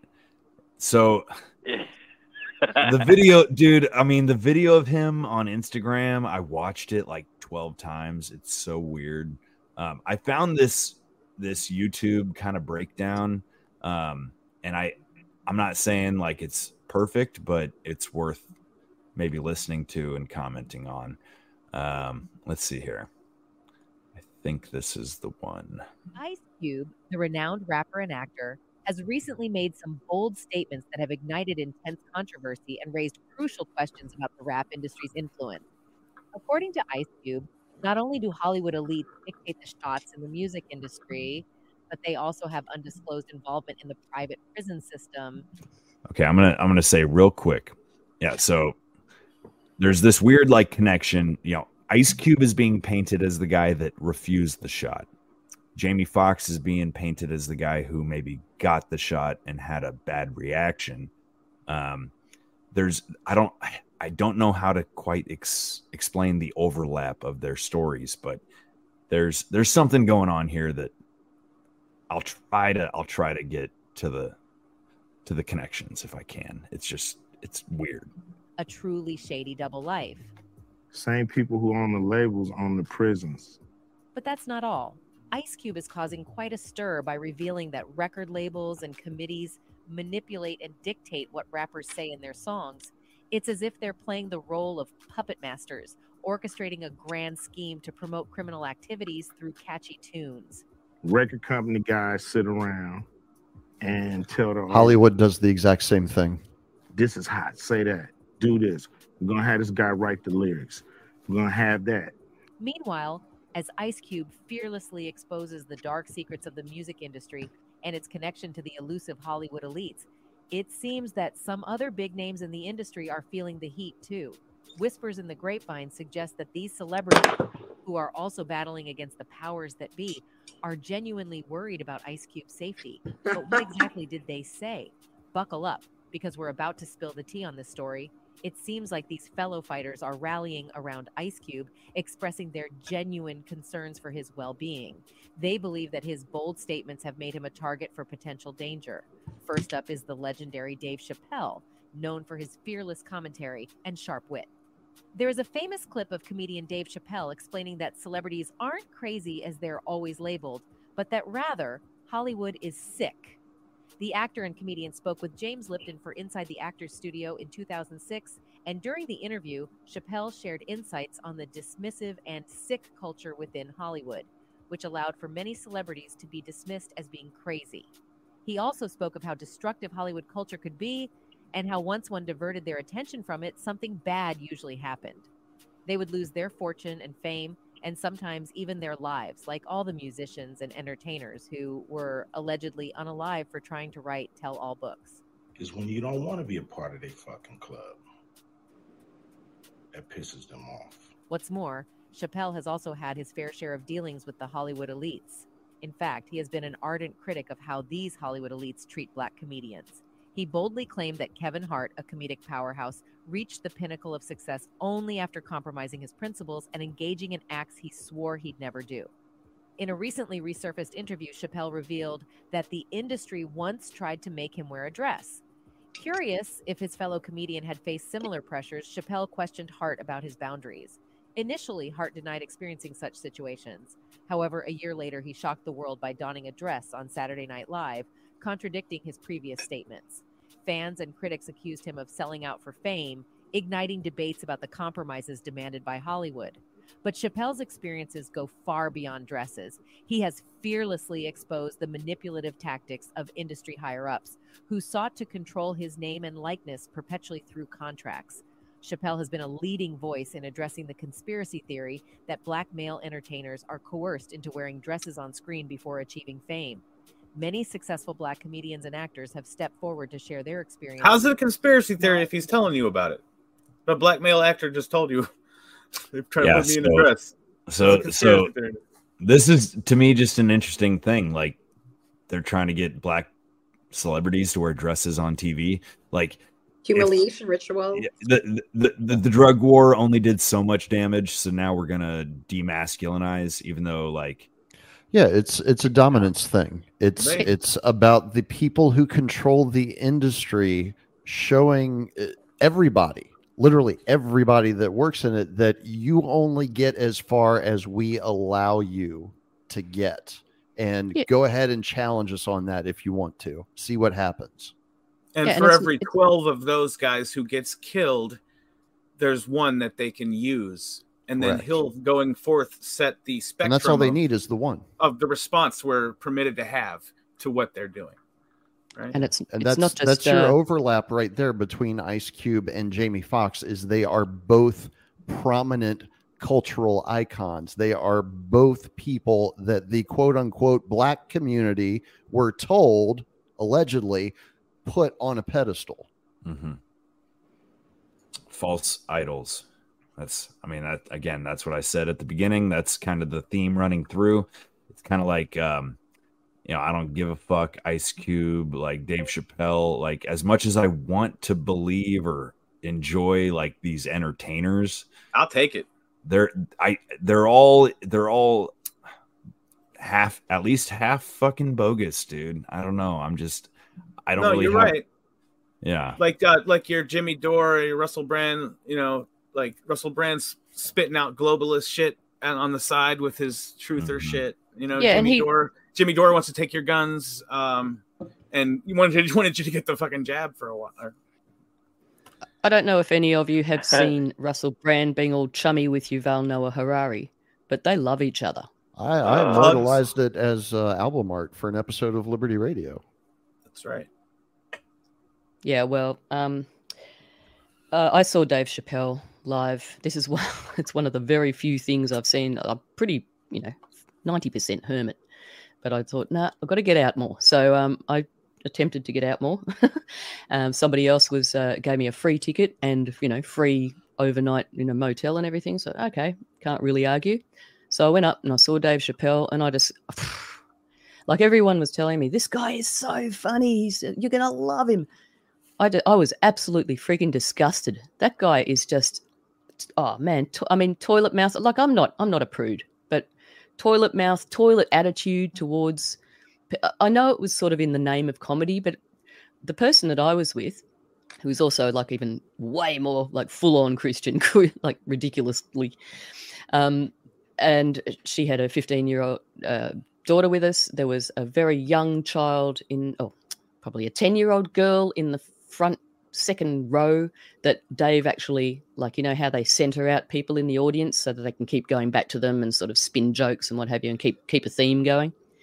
I picked out this really young girl, and my God, like I don't even want to say the things that he was talking about. It was filth, absolutely disgusting. And they said that it is highly advised not to bring minors to that concert. It should have been absolutely not allowed. It should have been restricted at least. We go 18 years. You guys go 21 years more so for adult. But there's no way that child should have been in there. And then he'd made it worse by like putting the spotlight on her and really involving her and her father. It was an absolute disgrace. And I'm sorry, everyone who loves Dave Chappelle, but that was my spirit just going, this guy stinks to high heaven. That's my take on him. Stella, what were some of the jokes that he isolated? Because you said isolated. I'm going to assume he didn't heckle a 10-year-old. I'm just curious. Obviously not verbatim, but what were some of the jokes that he performed, or I guess he isolated for this 10-year-old? I couldn't even tell you verbatim at the moment because, like, there is a point where I do pray to forget a lot of that stuff. But not verbatim, just topics, anything that you can remember. Just really like sexually disgusting stuff, bodily sort of, like pissing on people. Basically did mock handicapped people. Like I can kind of snigger to a few of those things. I'm not completely square here, but there's a threshold, where it just becomes, that was unnecessary. There was a whole lot of people not laughing. It wasn't just me and my friend. There was, sadly, a lot of people did laugh, but probably because they just caught up in it. But I could see there was quite a few people around who just were going, oh, that's a bit full on. Maybe it was just the Australians versus American humor. I don't know. But I will say this, though. I don't know why anyone would bring their teenage child or 10-year-old to a comedy, right? It's, it's not a place for children. This is not a family-friendly comedian. There are some, they don't swear. They make sure that they keep their humor clean. Yeah. Dave Chappelle, very notoriously, is not one of those people. So that's a judgment call, and a bad one on parents. Oh, I totally agree. I don't know. I felt like going up and punching that father, but there was a number of young children in the audience too. So it wasn't, obviously, yes, a bad call. And maybe Australians don't really know the depth of Dave Chappelle. Maybe they didn't check him out well enough. I don't know. They only know what they see on Netflix. I don't watch Netflix. I'd never even hardly heard of the guy. Didn't know anything about him. Had never seen him before. Okay. So I just cruised along to see what it was all about and why everyone was going, oh, he's so good. Dave Chappelle had a comedy skit. I think I was about 16 years old around that time on Comedy Central. And it was like the Race Olympics. That was hysterical. That was like Dave Chappelle at its prime. But the Netflix comedy specials, like I don't have Netflix, but I saw it with a friend. I thought they were very weak, especially in comparison to his other stuff. He's good with like Key and Peele, right? Comedy skit type of things. It should not be a 2-3 hour special, but most people can't cut it. The best thing he ever did was Clayton Dixon, the black white supremacist. Yes, Clayton Bigsby. Clayton Bigsby, thank you. Bigsby, and yes. Yeah, a blind black man who doesn't know that he's black because his adopted parents didn't have the heart to tell him, and he becomes a fucking KKK guy. It's like that's pretty funny, man. It's pretty funny. But again, okay, so like it illustrates that it's a heart. It's in your heart. What's going on? Yeah. Yeah, I could see that. I wanted to like him because I could see in between the bits where he wasn't being crude or anything. I did laugh. I thought I quite liked his delivery and what have you, and I wanted to like him, but there was just too much verbal vomit spewing out that sewer mouth for me. Yeah, I like that alliteration. Again, I've seen him go really, really dirty on like cell phone recordings in clubs, but I can't imagine he would do it in front of a 10-year-old. That's like got to be for shock or something. That's crazy. Highly inappropriate. Yeah, I mean, this is a guy that people lift up as like an idol. You know, I don't know what the parents were thinking. Yeah. Oh, and not only that. Sorry, just let me put in this very last bit. I didn't know how much the tickets were because I didn't buy them, but then my friend told me a bit later. I was like, "Are you serious? What? Like what?" It was a couple of $100. Yeah. And he went for 65 minutes. I've never been to a concert or anything that's only gone for a little bit over an hour. That was such a rip-off. It might have been an hour 10 maybe, I don't know, but it was around that time. And it was like, okay, everyone, good night. We just looked at each other and went, are you serious? That's all he's giving us? Well, I mean, I was quite happy about it personally, but on a value sense. No opener? No opener, no support, no closer, no nothing. It was just, oh, well, good night, see ya. Okay. Sad. Once upon a time, we had entertainers who cared, and they were there to entertain. Now everything's political. I'm very tired of everything being politicized. Yeah. But, since we're on the forms of entertainment, it's very funny. Just one comment about the movie. So Barbie's supposed to be this, gorgeous doll that obviously hyperbolizes standards, right? You don't want to play with an ugly doll. Like, you want to aspire to be better, right? We all do. We all should. And the whole movie preaches like this equality standard, because what the left always does, and Uncle Ted speaks about this in the manifesto, is they're so scared of beauty that they want to just take everything and make it ugly. So there's like a tranny Barbie, Lord help us all. There's like a handicapped Barbie, a fat Barbie, a this and a that Barbie. And it's like, no, you cannot compare these iconic dolls to the atrocities that are being played by them. And so when you kind of look at Hollywood and what they've always tried to put, right, like the voice of the regressives is always the nice guy, the pretty Barbie, right? Like Margot Robbie's like, oh, wow, I think I get it. And we're just going to play nice and everything. But the truth is in the mouths of the villains, right? Any single story you can think of, like when we were growing up, the villain spoke a lot of truth. I mean, let's talk about The Lion King. I hate that movie, but Scar was based as fuck. Like, he was so right. Everything is a power process. And it's so on the nose sometimes, and they know that they're doing it. And like, when you grow up and you kind of have a better semblance of the world, you're like, I think I'm going to agree with the villain. You come to understand, like, the beliefs that the villains hold, why they hold them, the point of sociopolitics, the industries that they're in, and you're like, wow, this is how real life works. And it's very much part of like what the Jews do, like the bits of subversion where they're like, okay, we're going to give you like a little kernel of truth and you're going to have to work for it. But the entire movie is there to kind of be like this MK Ultra psyop of, this is bad, this is bad, this is the truth, but the truth is bad.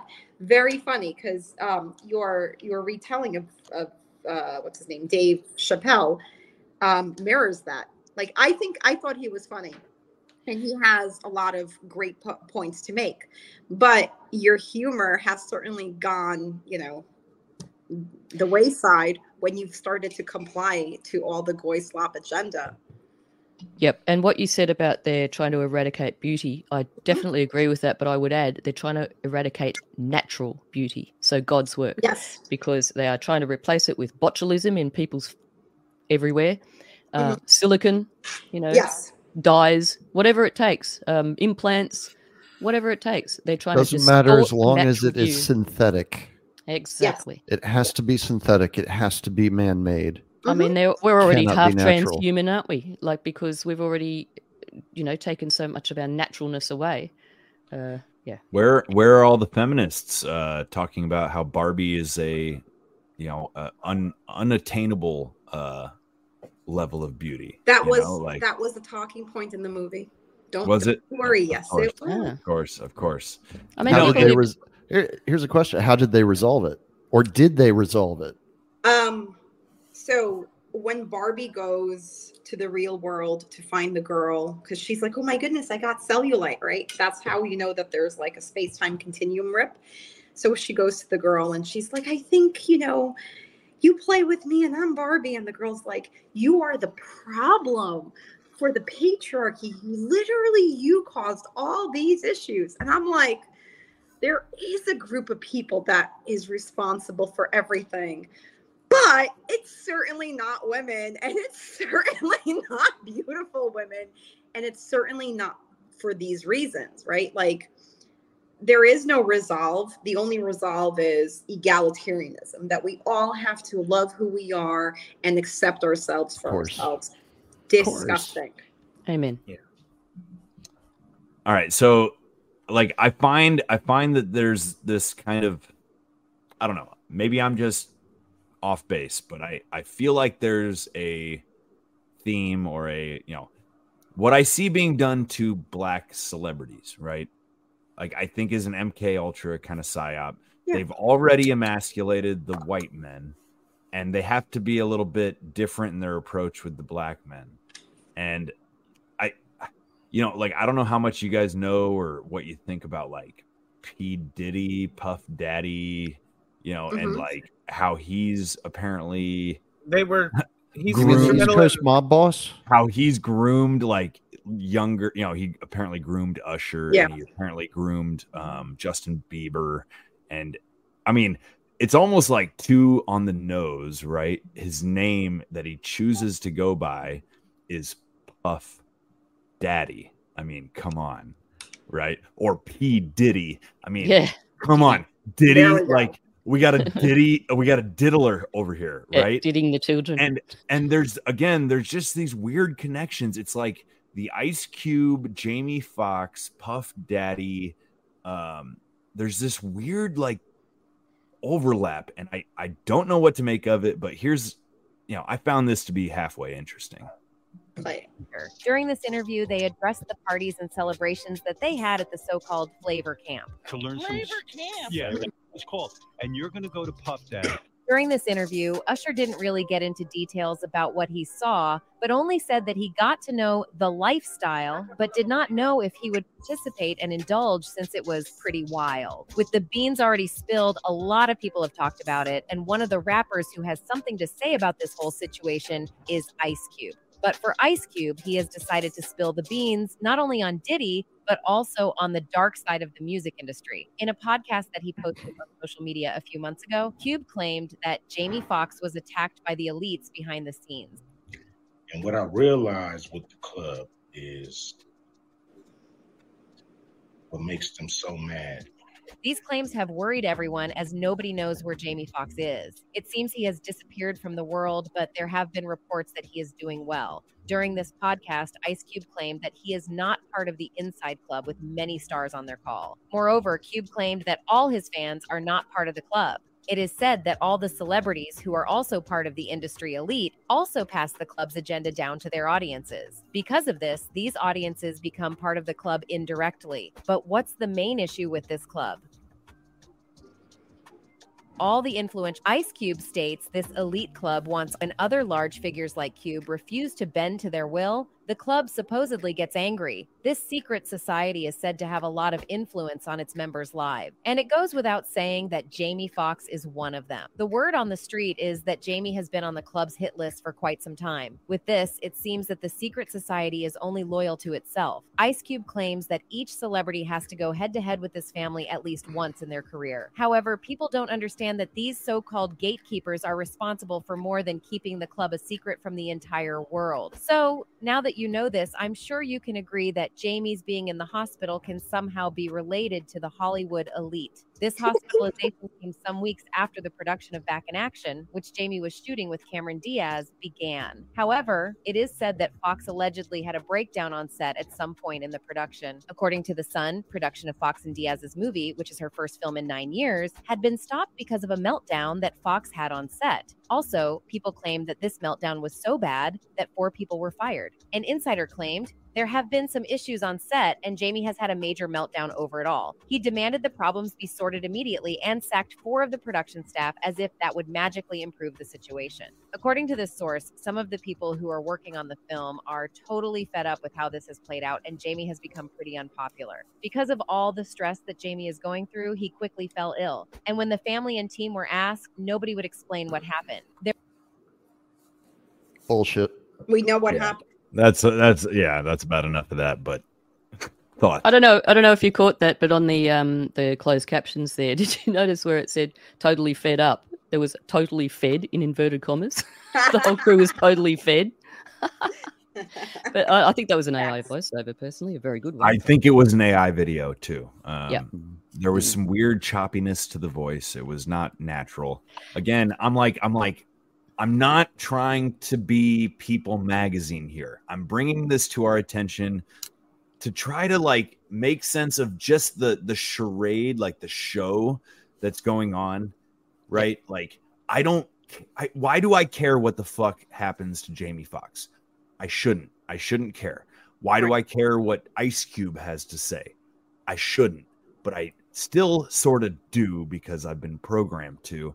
And it's the ones that I tend to agree with that I'm starting to realize might be the most dangerous, right? Right. Can I point out one thing? Yeah. That's why Obama was dangerous. Can I just point out one? People want to get behind him before anybody says anything else about this. And actually, what I'll do is I'll pose this as a question to the other 5 that are joining me this evening. Does anyone on this forum not consider Jamie Foxx to be one of the greatest actors of his generation?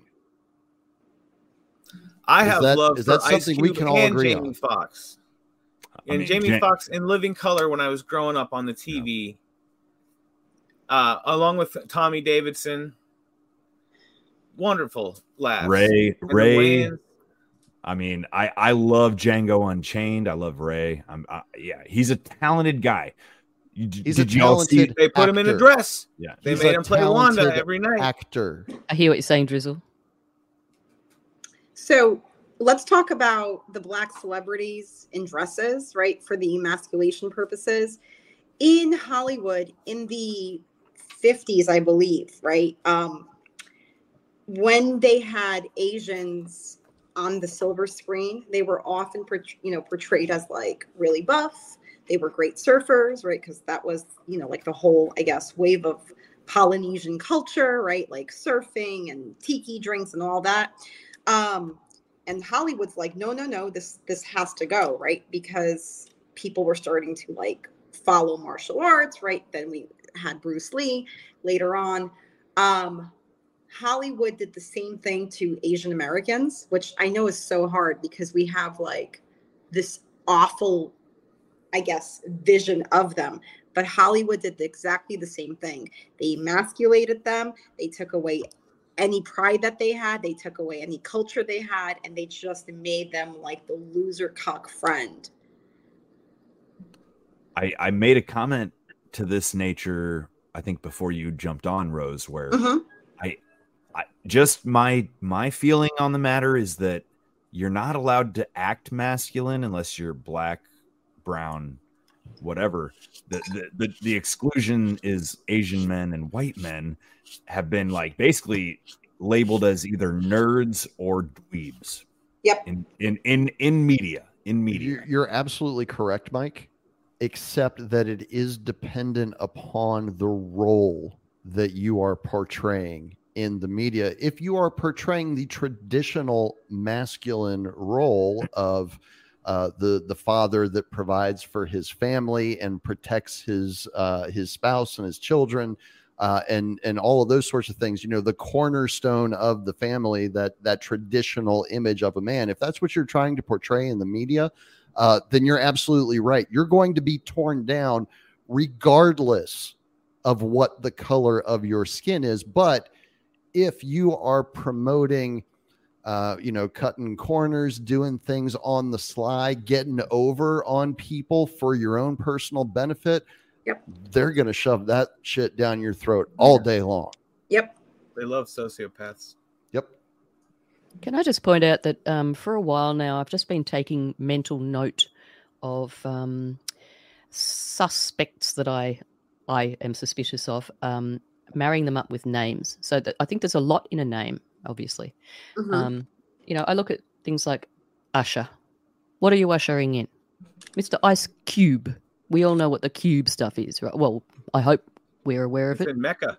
Can you explain? Well, that comes down to like Saturn worship. That's a whole other episode, I suppose. Really, Drizzle can see that.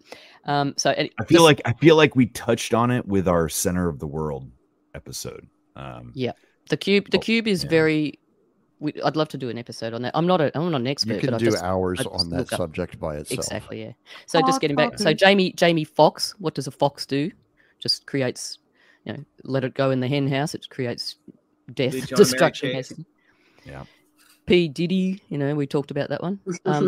There's another thing I've noticed is about some of the controlled opposition that I suspect, which are probably about 90% of the truthers, bar us. Two first names. So it'd be like Scott David or David Scott or something like that. I'm just trying to pick someone that I don't know. You know what I mean? So two first names, as in their name, or three names, often three names. They're just little things that are subtle things that make me prick up my ears and take a little bit more notice, because there is a lot in a name. If you start looking into names and origins of names and what they can mean, and even to your life destiny, some people say, they are extremely important, and they're sort of part of the code, I think, in my opinion. That makes sense, considering everything is, you can boil down to gematria, which is literally a spelling cipher, right? Every single letter corresponds to a number. The numbers get added, right? And you can play around with things. And so when you say words have meanings and intentions, that's literally what spell work is. Yeah. And again, it's a Jewish, I'm so sorry. It's not my only personality trait. I know it seems like it, I assure you guys.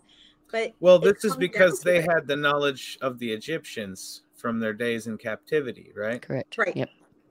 Right. And gematria itself is being very polluted. There is code. There is code throughout the Bible. So there's authentic code, and then there's the code that is being.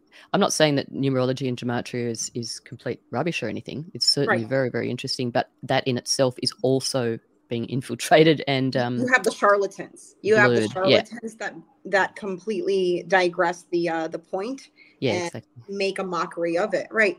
Same thing with astrology. I mean, when you think of astrology, you're like, oh my God, all these NFT astrology queens, and it's just like, oh my God, I can't date you. You're a Cancer and I'm a Leo. It's never going to work.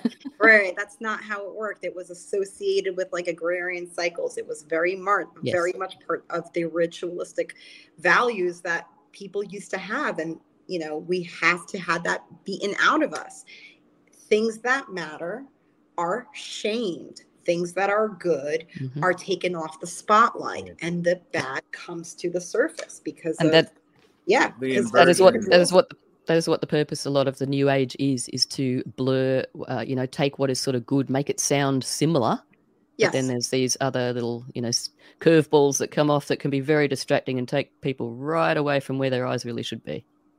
that's the whole point, right? Like, people lost the ability to nuance. And I know that Andy and I had this conversation.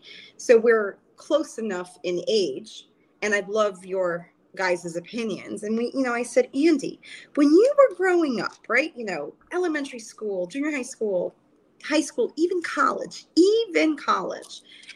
was everyone like, did you feel the NPC-ness from everyone? Now, don't get me wrong. I was always on the outskirts. I always was skeptical. I was always red-pilled, right? Never quite fit in. But the amount of NPC-dom, right? Like the reiteration of talking points, it was not so bad when we were growing up. It's abysmal nowadays. And this is the reason, right? It's all programming. I noticed it growing up, but I've also come to realize that I'm probably an outlier. So take that for what it's worth. Give me an my group of friends that saw the truth of things seemed very large then, and now it's dwindled to like nobody. No, my group in high school was very, very small. And most people were completely oblivious to the way the world actually worked then too. And, Correct. I did not, again, in school, I did not affiliate with any groups either. I was like, I didn't belong to the jocks. I didn't belong to the geeks. I didn't belong to any group. Sure. Yeah. But people were less NPC-ish. You could have more conversation. No, I hated them for it. I hated them for it. I actually hated them for it more then than I do now. You saw like the group the group mind. Yes. I saw the herd. I saw the herd mentality. Yeah. You've always seen the herd, but the herd nowadays is easier manipulated. I can't have conversations with people nowadays. Like I'll sit down, they'll say 3 things. I'm like, I'm out and I'll leave. No, right? I think you just see it more now than you did back then. Absolutely not. Because I don't see a difference between then and now. I was thinking about that. I was talking to my dad and he was repeating CNN talking points. Well, he was doing the same thing 30 years ago. So like, it's not even about repeating CNN talking points. And also, like, let's keep it to our peers, right? Because our family and our, elders, maybe it's at that point it got to them, maybe because they've survived other things. But in high school, right, and in junior high school, I felt that people were more conscientious of where they were, right? Like, I remember, so I'm a New Yorker, right? It's always been very, very crowded. Anywhere you went, whether it was the supermarket, whether it was the park, right? I could walk from point A to point B without someone bumping into me, right? And I'm very conscientious of where I go. If I need to stop, right, I'll go to the side. And over the years, as we've gotten older, people just are like moving like robots, like AI. They will stop in the middle of a street without being conscientious and aware of where they are. It's not even, they're repeating talking points. No, I'm talking about a greater programming. Sure, people were always NPCs. This is Pareto. This is 80-20. But this is something a lot more sinister. Especially I've had people run me over with their shopping carts in supermarkets for 30 years. So where'd you go? I agree. Right outside of Washington, D.C. Oh. I agree, Rose. Everyone seems much worse. Sorry, the amount of people zombieing around through the place because they're not looking. Absolutely. I was just going to say it's like this oblivion that has clouded people. People are fucking oblivious at the moment to who's around them. It's like you've just stopped in the middle of the freaking supermarket aisle to have a chat to your other fat friend. I can't get around you. Can you just pull over a little bit because there are other people in this planet? Thank you. Yes. Industrial society and its future. I mean, this guy took the whole meat section up, and he was looking for like 10 minutes at and picking up and looking at each piece, and he had his cart in front of it, and like oblivious. I tend to agree with Rose, where I think it's gotten worse, and I think the cell phone and social media is part of it. I think Uncle Ted was kind of on the right track in his writing. Yeah, totally. We've become, in some ways, dehumanized, right? So this is something I'm very wary of like, I do not want us to dehumanize anybody, including these false idol celebrities, right? Because I see that they might be a certain percentage bogus, but they're still people, and some of them are at least trying. They're at least trying. They might still be misled. They might still push like a false narrative. So last night at the race, I mentioned it earlier, gave me hope to see little kids running around the track, full bore, fucking one of them flipped over. It was awesome. But I was there with a group of friends. One of them is a black man, and there were plenty of opportunities, and we took them to make jokes about like, hopefully you're not the only black man at the race tonight, because typically speaking, it's a white cultural kind of sport. But sure as shit, maybe 5% of folks or 3% of folks there are black. He's not the only one. He is certainly outnumbered, though. And I don't even know how it got started, but we get into the conversation about reparations. And he is all about reparations. And he's a buddy of mine. He's just a normal dude. He's not as based as I would like, but he's a good guy. He's a decent guy. And I'm kind of like making some arguments. I'm like, really? First of all, can you prove that your ancestors were slaves? If not, like, what claim do you have? Also, like, who are you going to take the money from? Like, I'm just making these practical arguments. Mm-hmm. And it's like, I don't want to denigrate him or dehumanize him by calling him an NPC, because he's an intelligent guy. He's just misled on certain ideas, right? And I almost want to give that courtesy to some of these celebrities. I almost think like my point in bringing up like the Jamie Foxx Ice Cube thing is like, I almost see Jamie Foxx as a full-blown, agent of the deep state or the New World Order, versus Ice Cube. I want to almost throw him, the bone of like the benefit of the doubt. Like, I think he's trying to get to the heart of it. He still believes in reparations. He's still a statist, even though he wrote the song "Fuck the Police." He can't get over that hurdle. You know what I mean? Like, yeah, of course. So, I don't want to be dehumanizing ever, but there is a certain point that people cross a threshold into the point of no return. And I think they kind of are an NPC. I just don't want to necessarily admit it, Yeah, but like as warriors, we have to recognize the enemy. And I mean, the most courteous thing you can do to recognize their humanity is to pray for them. That's all, that's the most powerful thing you can possibly do. And, make the odd comment like you just did to remind us that they are human. But they are also, in a sense, they are the enemy. If they have made a decision to put, fame and fortune, what have you, whatever it is, make some sort of contract, blah, blah, blah, whatever that it may be, they are there doing that job. And that is anti what we as Christians believe, or we as even just, not Christians, but just people who are awake and aware of where we should be heading. They are the opposite of that. So in a sense, I hate to say if you're not with us, you're against us, but in a way it sort of is like that. It and is. I think the Agent Smith analogy or metaphor is very, very interesting in that, like, if your mind is not free, you will be weaponized against those whose minds are free, right? Yeah. It's like by no fault of their own, they can be turned into Agent Smith only because they have not been enlightened, so to speak. But I it's not like the Matrix has it all figured out. Like, it's not that simple. So again, I think some people are genuinely in the Matrix, like Agent Smith gonna come out one day if necessary. But there's a whole lot of people that are just edging. They got like one foot on either side of the line, So I think you have faith in him. That's what you're saying. So that's why you're not dehumanizing him. Well, that's the thing. I've grown very wary of having faith in any man, right? Yeah. Yep. In any man. But I still wanna reserve judgment, and if Ice Cube hasn't sold his soul to the devil, that's the thing. I'm like, in my gut, I feel like Jamie Foxx sold his soul to the devil and Ice Cube hasn't. even though he's not quite onto it fully. So, but how do you know? All right. So exactly. Let's create. I don't know.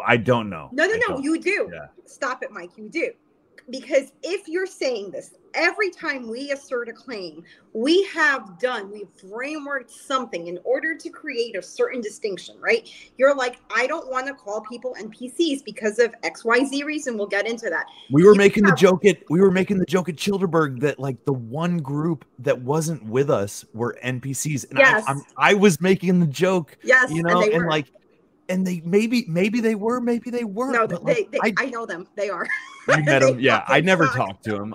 So it was easy to assume, and it's like, that's a dangerous game to play, the us and them game, But you have to, because like Stella said, it's for survival. So let's go back to Jamie Foxx and Ice Cube.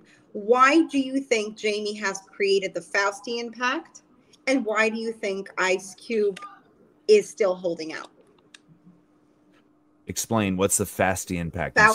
Pretty much sold his soul to the devil. Deal with the devil. Okay. I can't put my finger on it exactly. It's more just like a look in their eyes. And I guess I'll answer your question with this. Cube's always been a wise and pretty based dude, I think. He's always been like a solid dude. I've been a fan of Ice Cube since the 90s. All right. So here's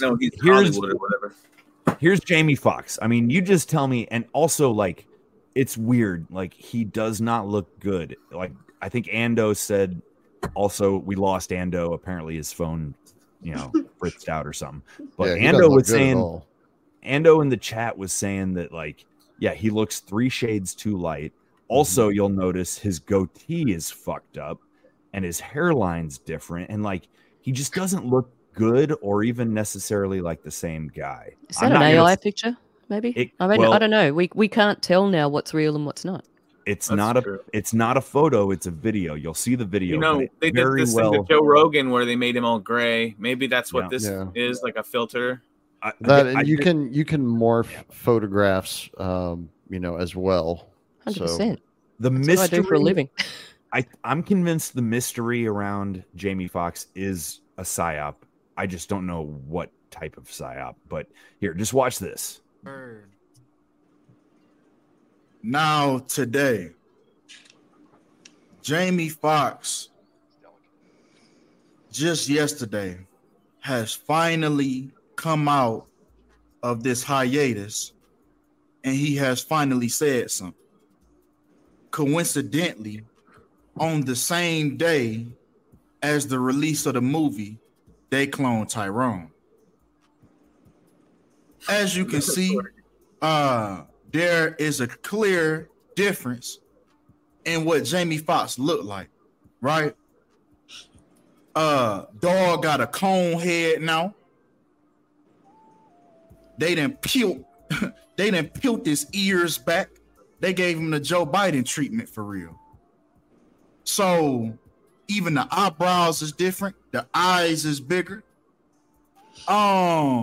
So without further ado, we gonna tap in and we gonna hear what Tyrone got to say.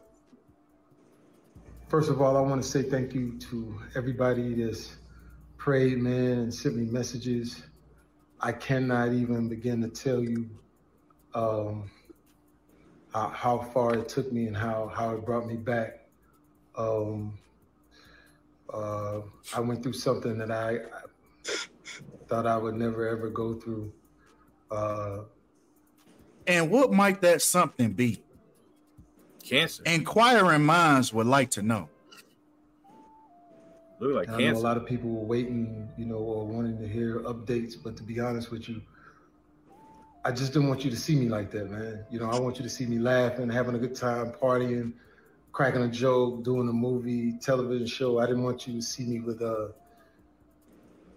tubes. I don't believe this either. Running out of me and tubes running out of you. So what? Everything about this video of Jamie Foxx is just sus. Like, he's very vague. He looks weird. His goatee is fucked up. I tried to zoom in, but like, it's almost like he either got radiation on one side of his face for some reason, or this, I don't know, like I almost am more inclined to think that like this is an AI generated video than That's exactly what I was just about to say. Than that he was cloned or some shit, and this is some like reproduction. Exactly. It's a Does anyone remember CGI the of 6th somebody day? else delivering the material.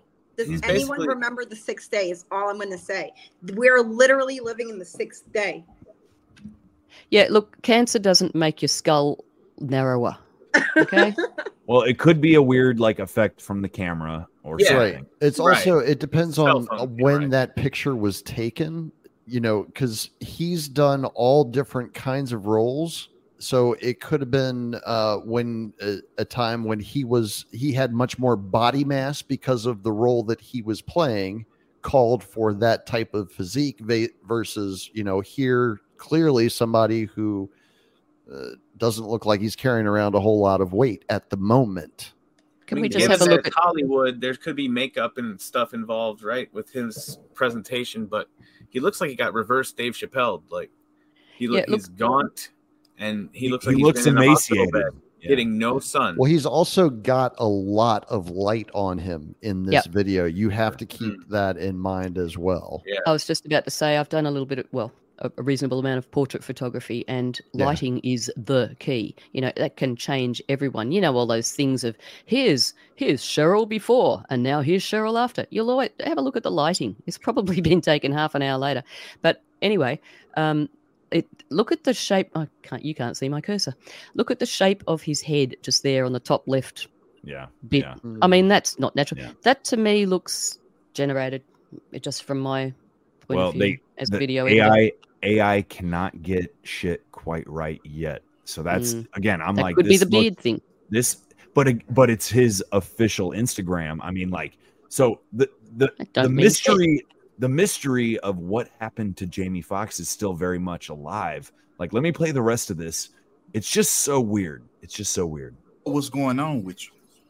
Why, now that you're okay, why can you not tell the people still what you went in the hospital for in the first place? Why you still can't tell all your fans that your family asked for the prayers? Why can't you still inform those people on what they was praying on? That's like me asking you, can I borrow $50? And then I don't tell you what I need the $50 for. Oh, well, nigga, you can't get my money then. This guy, he'll play. You can't tell me what you got going on. And trying to figure out if I was gonna make it through. And to be honest with you, my sister Deidre Dixon, my daughter Corinne Marie saved my life. So, and he never actually explains why or how his sister Deidre, that passed away, might I add, at the age of 36. To them, to God, to a lot of great medical people. A lot of great medical people. If he was seeing Deidre, he was about dead. He was about dead when he was seeing Deidre. For sure. Okay, so I did a little digging. He's got a couple of sisters. So this guy's assuming he's talking about his dead sister, but he has a living sister. Supposedly, the weird thing is he's got like multiple kids, and he refers to his daughter at some point. She's the only one with his stage name of Fox, whereas the rest of them, it's like his legal name. I don't know. You know, this is all like, I didn't do a lot of deep digging, but is his other sister's name Deidre? Because he just said my sister, and when I talk about my sister, I just refer to her by one name or the nickname I give her. Did he say Deidre? Yeah, he did. And he used a first and last name, which is really weird. It's not how you address your family. You know anybody that's been on death's door and survived, like they'll tell you they saw their dead relatives around them and shit. Sure, but he said my daughter and my sister. He didn't say that I saw them, while I was dead. We can. No, he just said that she saved his life. Right. You don't. Which could mean anything. Yeah, that could be absolutely like a bone marrow transplant or something like that. But matter of fact, it's better because you're going to ascribe the value to that statement that he just made. Yeah. Well, okay. When someone saves your life, they do something. When you see a vision of your dead, insert family member name, whatever, you don't say they saved my life. You say I saw them and they pushed me back into life. That's the thing. This doesn't sound like a man who's come into the memories of his living body. If we believe that organ harvesting is the thing, if we believe every conspiracy theory that we've ever thought, even 5 years ago, which was absolutely asinine and insane, exists, and then we say, all right, well, the way we start functioning in this world is either through patterns, and a lot of patterns we see are through the movies and bits and pieces that they give us. And like I said, The Sixth Day. And it was a cute little campy film, right? A futuristic film with Arnold Schwarzenegger. But the clones acted like they were Respawned, and they needed some time to kind of like get that spiritual download back into their memory. This is, I know it sounds crazy. 5 years ago, I would have been like, Rose, you are nuts. But in today's day and age, who just disappears from the limelight and says, oh, no, I'm back. Don't worry. I just needed a mental health, day. No, they're doing something. They're experimenting. It's mind control. And Look, what better specimen than the people who you pay to have a good life? You own them. I'm inclined to maybe agree with you. Like, I want to remain skeptical on this, because again, I think the more maybe probable explanation as opposed to cloning is that this is AI. But the weirdest thing, I mean, just look at this frame that we're freezed on here. His, the right side, from our perspective on the left, but his right side, he's missing an eyebrow and he's missing half his goatee. I mean, like, localized chemotherapy or radiation. And the top part of his head looks like it's caved in. He also supposedly maybe had a stroke, and I think his face looks a little droopy. It's almost like maybe this video was real but doctored. You know what I'm saying? Like trying to like I don't know, make the best of a bad situation here. But let me play the rest. It's weird. He talks about going to hell and back. And he even addresses the conspiracy theory that he might be a clone. It's so weird. I'm like, I'm not willing to write it off, because as we were saying, it's like shit is sometimes right on the nose. Like, Puff Daddy is a diddler. Go fucking figure, right? He told us P. Diddy, like, yeah, he's a diddler. Maybe this guy joking about being a clone is like a bad attempt at covering the truth. I don't fucking know, but I'll play the rest. This shit's just too weird. Video. I cannot tell you how great it feels to have your family kick in such a way. And y'all know they kept it airtight. They didn't let nothing out. They protected me. That's what I hope that that's interesting. Have in moments like these. Interesting. Look at the lump on his head, man. They done turned dog to one of the cone heads for real, man. This shit really crazy, man. Head about long as hell. Now, by being quiet, sometimes things, get out of hand. People saying what I got. Some people said I was blind, but as you can see, the eyes are working. Eyes are working just fine. Said I was paralyzed. I'm not paralyzed. But I did go through. I went to hell and back. He's Helen. Man, y'all gotta catch the cold talking that's going on, man. Yeah, he went to hell and back. Yeah. Jamie, Jamie went to hell and Tyrone came back. Yeah. Yeah, that's what happened. Tyrone got cloned. I'm like, is this not just like predictive programming? Except it's not pretty damn good marketing. Yeah, well, no fucking shit. Yeah. Man. A lot of people are gonna watch that movie. Yeah, look, that could exactly be what it is. AI included. Do you guys remember, right? Like, I don't know if you've ever watched or rewatched a movie recently, like from the 90s, and you're like, well, this could have never happened. And then you had some like bits and pieces in movies, and you were like, holy shit, Like, this was predictive, right? Like, they always say this about The Simpsons. I never watched this. I don't watch much TV, but right there, it's not that The Simpsons are predictive. Everything is predictive programming. What was that movie with Sandra Bullock, The Net, right? She ordered a fucking pizza with her computer. That was like unheard of. In The Sixth Day, right? Because I referenced that movie. They had this mirror, like Arnie, I think it's Arnold. So he's like looking at himself and he's like, okay, today I don't feel well. And there's like all this personalized information. And he goes, okay, these pills are personalized for me. We have that. It's literally a startup. You have remote controlled helicopters, right? AKA drones. You have facial recognition. You have lasers, right? You have a heads-up display with like this AI, I don't know, like futuristic goggles that they use. The movie pretty much predicted this current day and age and everything we use, and you're going to tell me that everything but the clones? It's just like, it's so on the nose. Like, I know the pieces fit. I remember that movie well. That was actually a movie I really liked as a kid, and I actually think it's interesting that there's the whole charade that like everybody knows they can clone their pets and keep their pets alive, but they pretend like cloning humans is still illegal, even though it definitely happens. Now, I mean, how many years has it been since Dolly the sheep? Yeah, exactly. Just about to say Dolly. If they It were was about 500 clone- dollies, by the way. If they're going to clone humans, this is what they would do it for, to have doubles for key people. This Jamie Foxx, if it's a clone, has to maintain that this is safe and effective and yada, right? That's a big deal.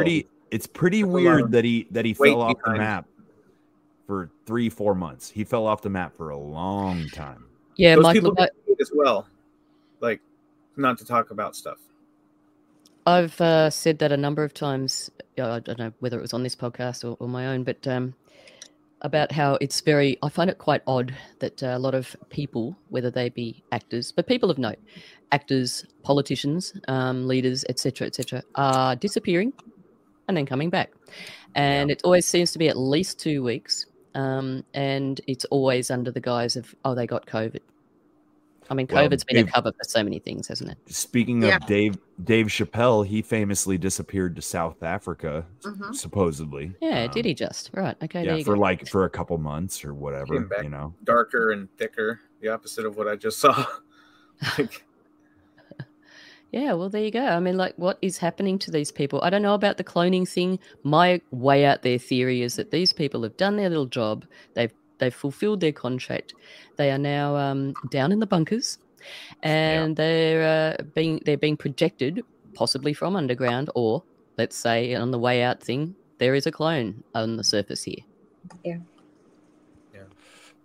Ando's trying so hard to stay in the chat, but his technology has failed him. But that's the wrong one. Let's play out the rest of this. There's a little more to it. And my road to recovery had some potholes as well, but I'm coming back, and I'm able to work. So I want to thank the people that let me work. That to me was the weirdest statement he made. Yep. The people that let me work. Okay, I'm gonna go back. Here we go. I'm coming back. And I'm able to work, so I want to thank the people that let me work. And I just want to say that I love everybody, and I love all of the love that I got. And man, years. So okay, this guy's gonna do his people that let me work. Could be the fan base. And this is the moment where he kind of acts like he's choking up, but I see no actual evidence of him choking up. He makes a reference to like, oh, if I cry, it's because I whatever. Like I got so close to dying that I get emotional. I'm like, dude, I think you're just, I don't know. I think he's full of shit, man. I think he sold his damn soul. I think he was thanking the Screen Actors Guild. I think that's what he meant by the people that let him work. Right. Well, I find that that stutter that he said, I'm not a body language expert, but I have done a little bit of psychology for my retail job years ago, and looked into it because I find it very interesting. And a lot of people do say that there is a tendency to stutter when what they're about to say is something they either don't believe or it's a lie, or they just don't want to say it. So it's just that little tiny note. Yeah, I mean, I'll confirm from personal experience. I think whenever I tell a lie, I fumble over it. Because I also think it tastes bad in my mouth. That's just natural. Exactly. Yeah. And I also think that AI is so damn good now that they've actually really, like, you think about when Dragon Speak first came out, that was like the voice dictation software in the really early days. There's probably other ones. It was pretty crap. Now it's pretty good. There is code to add inflections and all that sort of thing. So that's improved vastly. And I think also that has also worked in a visual sense for people too, that they are so good. They have really captured humanness, human responses, human facial expressions, falters. I see that they program in like mistakes, that humans make. They're really good at that now. So it's so convincing. And I heard that 90% by 2026, 90% of the internet is going to be fake.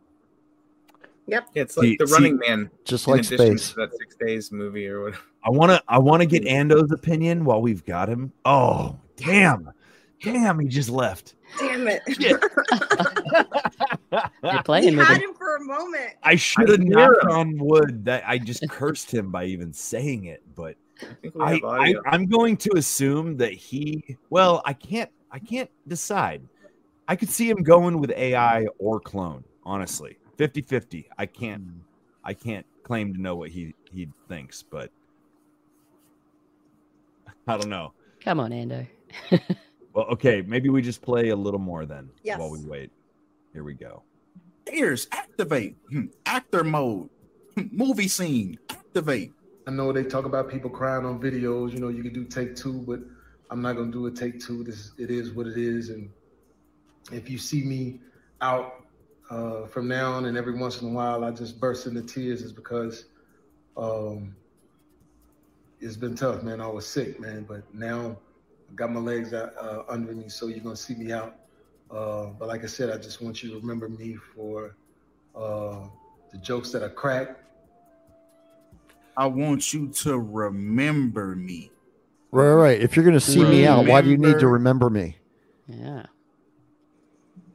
I'm saying remember that everything movie? about this video is super weird. That's all I'm That saying. movie, True Romance, and God, I can't remember the actor's name, but he talks to Christopher Walken. He's like, a man has 17 pantomimes, a woman has 20. Do you guys remember that scene? That's all I'm thinking about when I see this. And one of like the pantomimes that men have to indicate that they're lying or that they're not being authentic or real, whatever, is jitters. It's that hesitation, that reluctance, exactly the way Jamie Foxx is speaking. If you pull up a different interview of Jamie Foxx, you'll see he has a very different cadence. Like he has, I guess the timbre of his voice is quite different.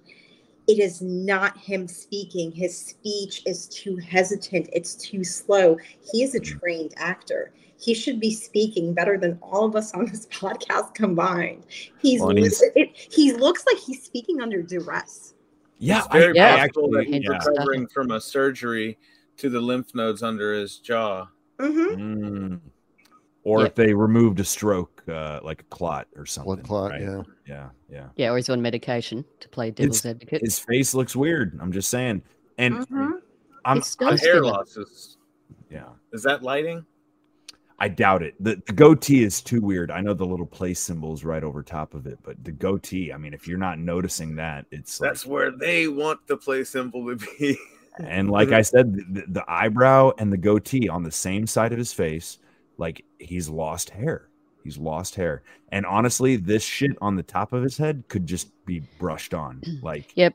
But look at like a lot of people pointed out that his hairline is usually like flatter across. So I'm just thinking that's a painted on hair. He might have lost all the hair off his dome and like most of his goatee, you know.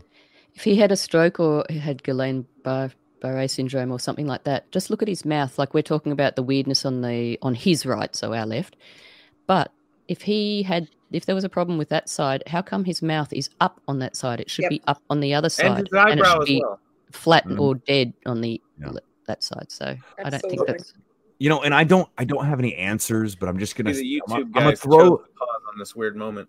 I'm gonna throw out. You know, I don't have the clips, but like there are clips with like Puff Daddy and Jamie Foxx and Usher, and there's like all kinds of rumors that these guys all like basically fuck each other in the butt, and fucking.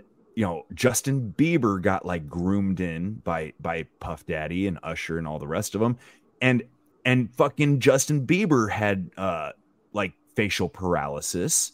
I'm like what? I don't know. I don't know. What the fuck? I don't fucking know. It's just, it seems like there's this weird like inner circle of people that are being either displayed on purpose or like publicly sort of sacrificed or like punished, or I don't fucking know, man. Or do you remember playing a role?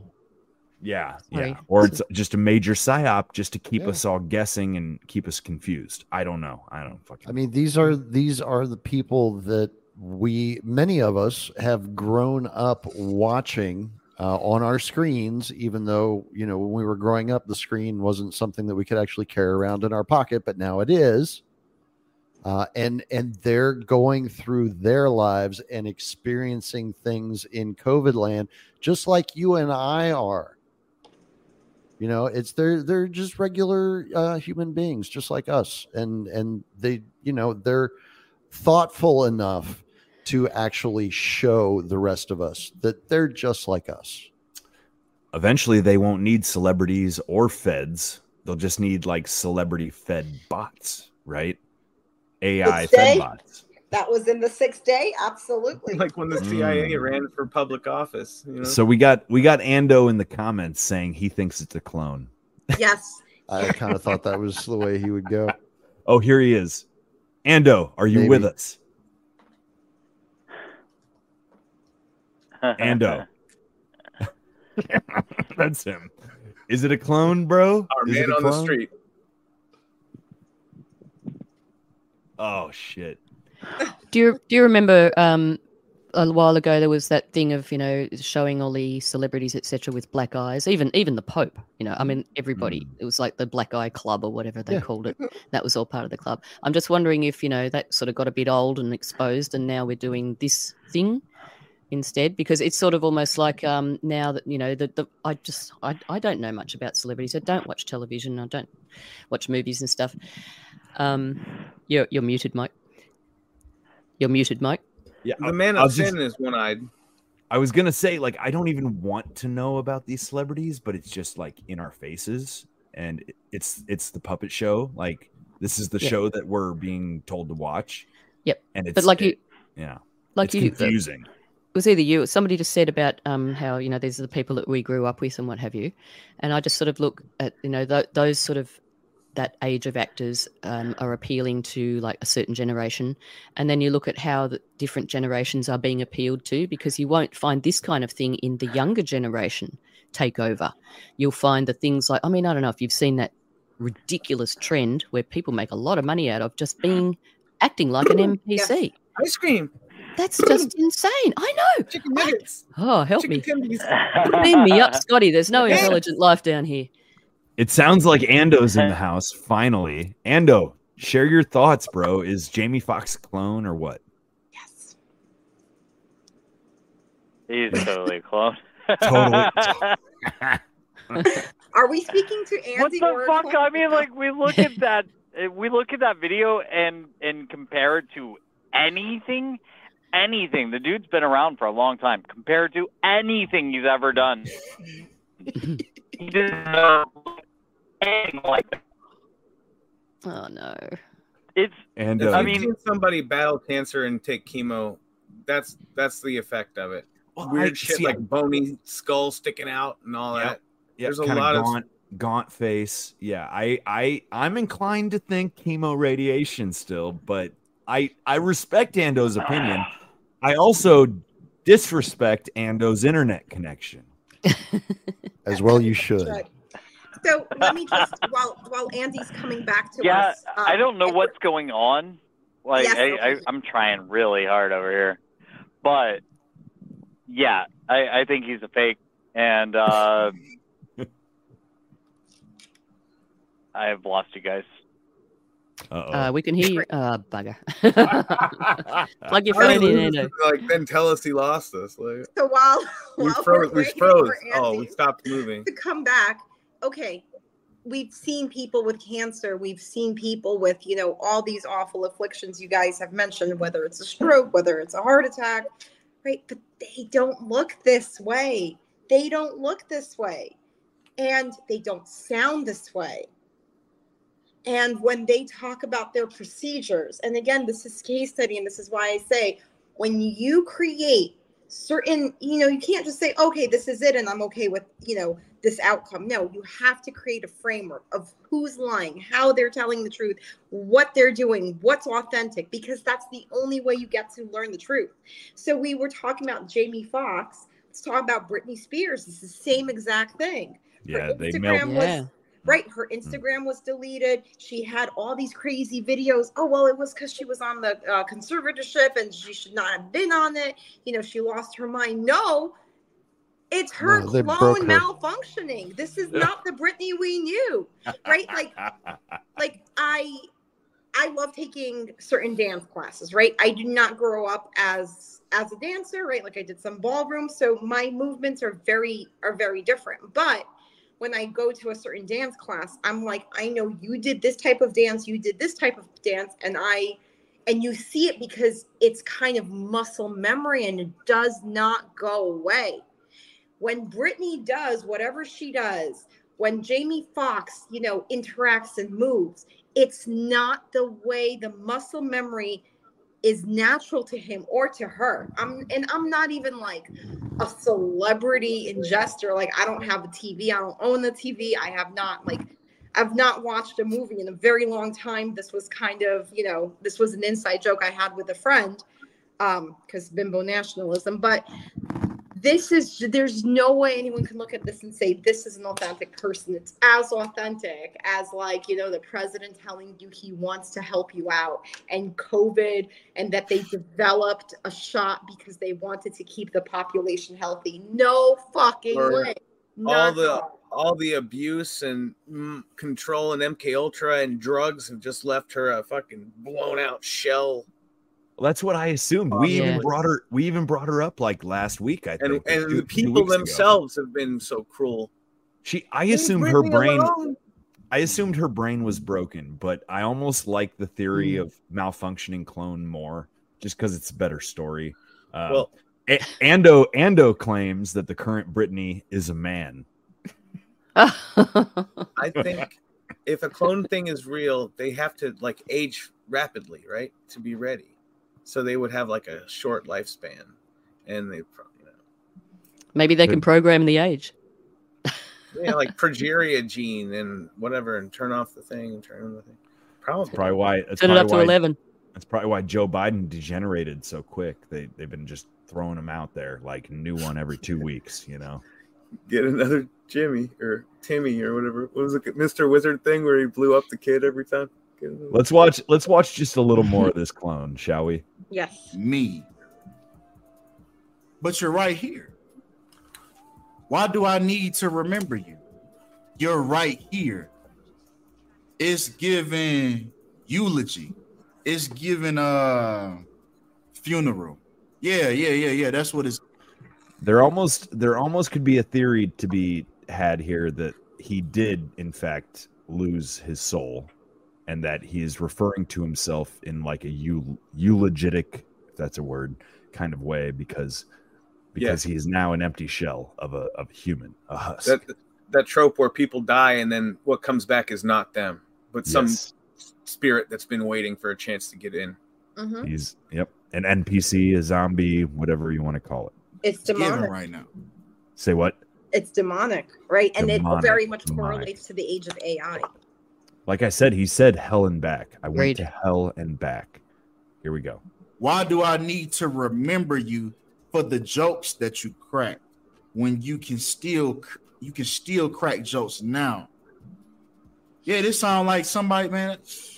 Man, come on, man. Come on. How evident does this stuff have to be, man? And people just not gonna get it, bro. That's what really fathom. It really baffles me, bro. It really baffles me.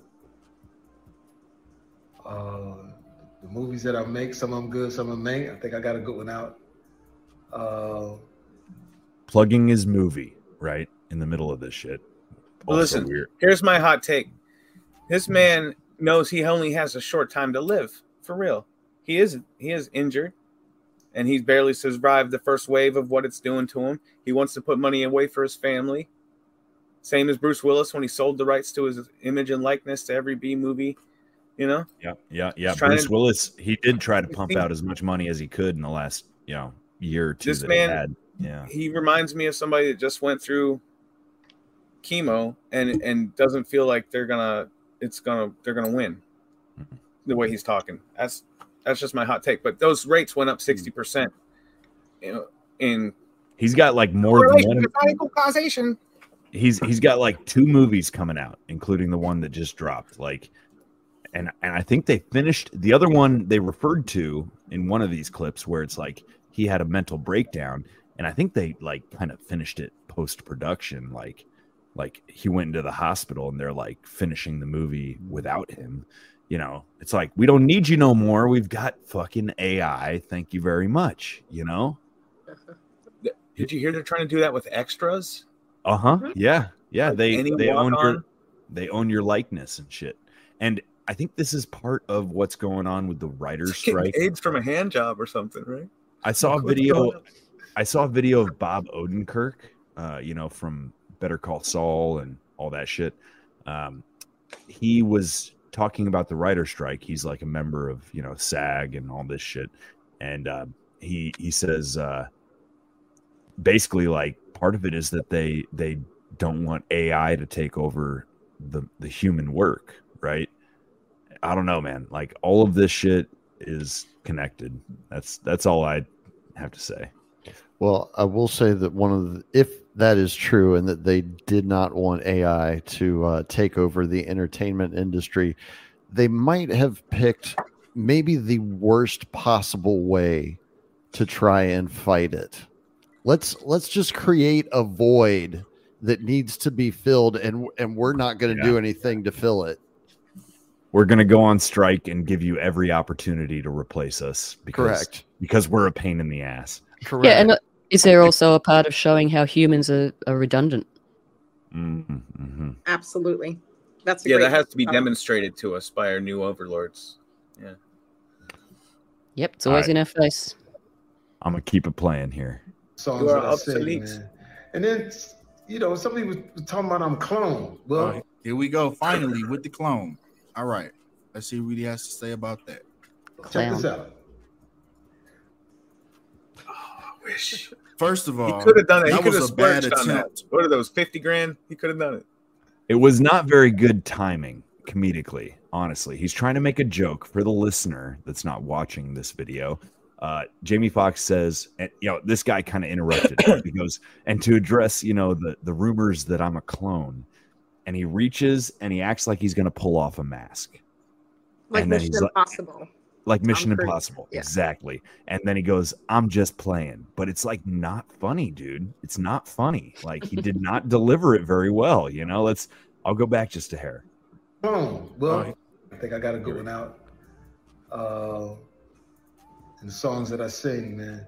And then, somebody was talking about I'm clone. Well, here we go. Finally, with the clone. All right. Let's see what he has to say about that. Check this out.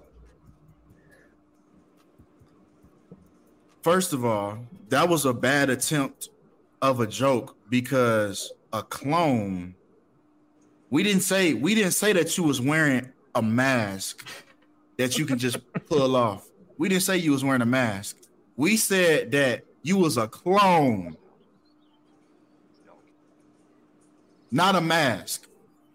A clone can't just peel they. No. We said a clone. Just kidding.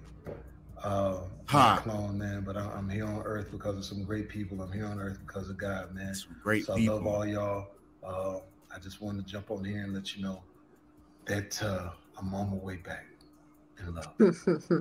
And that's his statement. And it's very, you know, it's funny. Like, I could have just pulled up the Instagram, you know, the video off of his Instagram. I looked it up. It's on there. I mean, it's legit. Like, this was posted to his personal, you know, Instagram. And but I kind of liked getting the black man's like commentary a little bit, just because it's like, yeah, I don't know. He's like, this is bullshit, bro. That ain't fucking Jamie Foxx. I love that. Yeah, and there's no racism there, so that was safe. Yeah. I mean, that's kind of like the thing. We started with George Carlin talking shit on white people, and I don't know if like the connection is clear, but I just see this weird thing going on with like black masculinity being like subverted in a subtler kind of way, I guess. I don't know. Like, even thinking about Jamie Foxx, like, I don't know, like he's been intentionally like withheld from the public view, and he's coming out now and he's just like saying like, oh, it's all cool, I'm not going to tell you what's really going on, but like, it's all good, like the doctors helped me, blah blah blah. But like, I don't know, man, I don't buy it, man. I don't buy it. Like, tell us what the fuck is going on.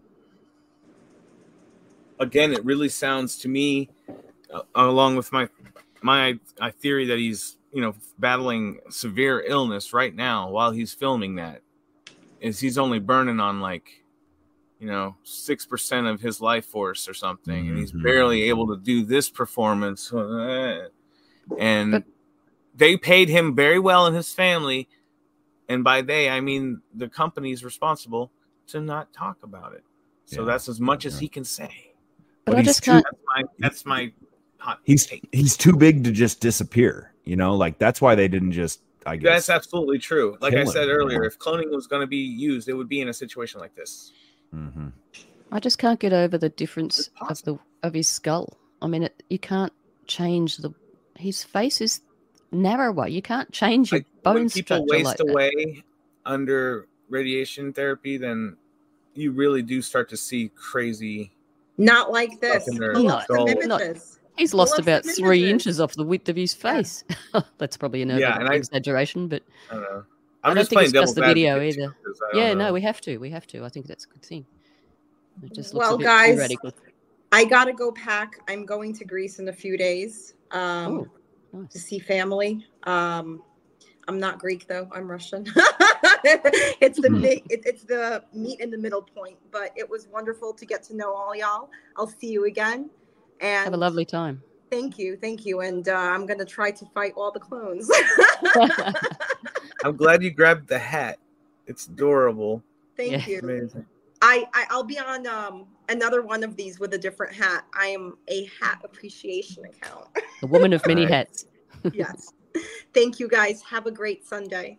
Thank you, Rose. Take Good to see you again. You too. Yep. See you soon. Bye. Bye. Travel safe.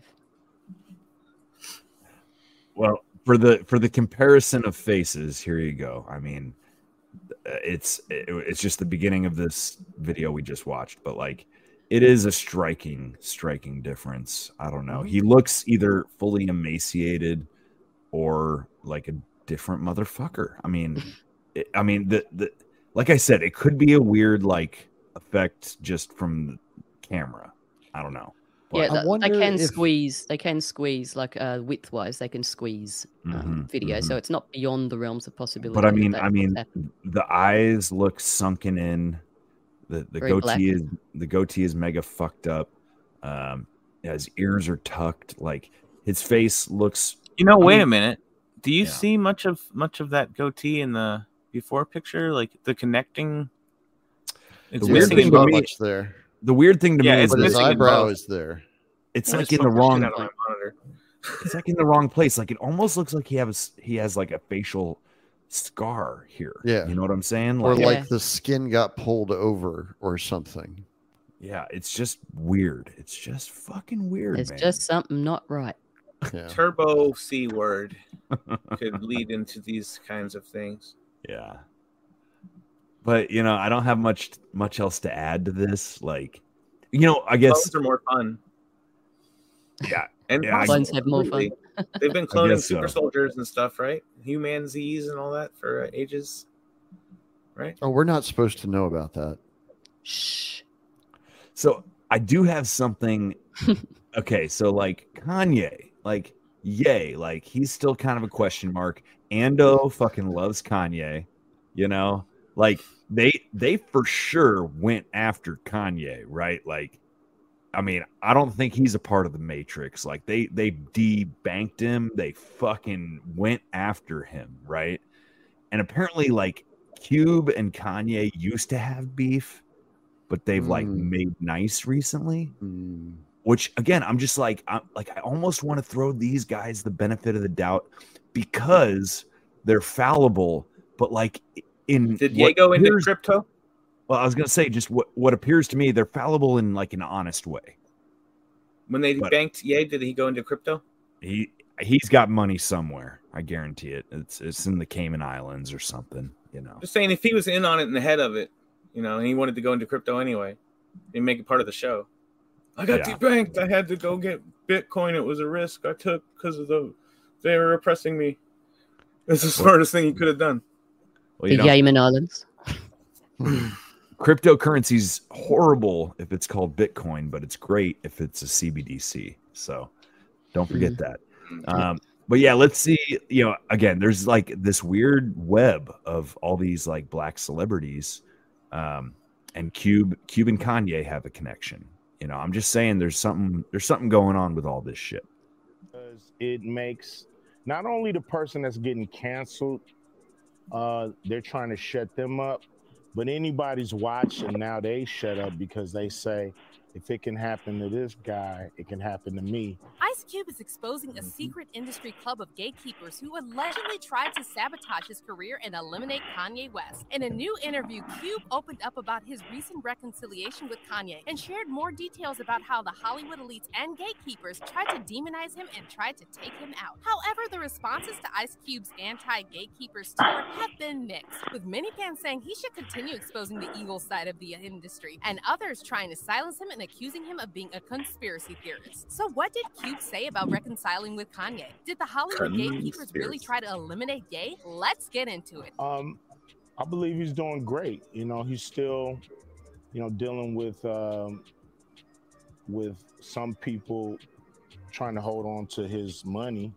But for the most part, I believe he's in a good space. If you haven't caught up yet, Ice Cube has been actively revealing the secrets of Hollywood gatekeepers, and he recently went viral after seemingly implying that the industry elites tried to get rid of Kanye West. To give you some background, Cube and Ye have been friends for many years. However, their friendship hit a bump in the road last year when Kanye made some controversial comments about Cube during his appearance on the Drink Champs podcast. The controversy started back in October when Kanye was accused of anti-Semitism after sharing a series of since-deleted tweets. Kanye later clarified that he was referring to specific shady Hollywood executives who tried to sabotage him. But even so, he was immediately blacklisted, lost multiple lucrative contracts, and got banned from all social media platforms. But Kanye refused to back down, and he started his own podcast tour, exposing all the sinister ways in which the industry handlers tried to discredit him. During one of these podcast appearances, Kanye recalled how back in 2016, he was placed on an involuntary psychiatric hold after being wrongly diagnosed, and he seemingly implied that his handlers tried to poison him with lithium. Yeah, what I'm saying is, look,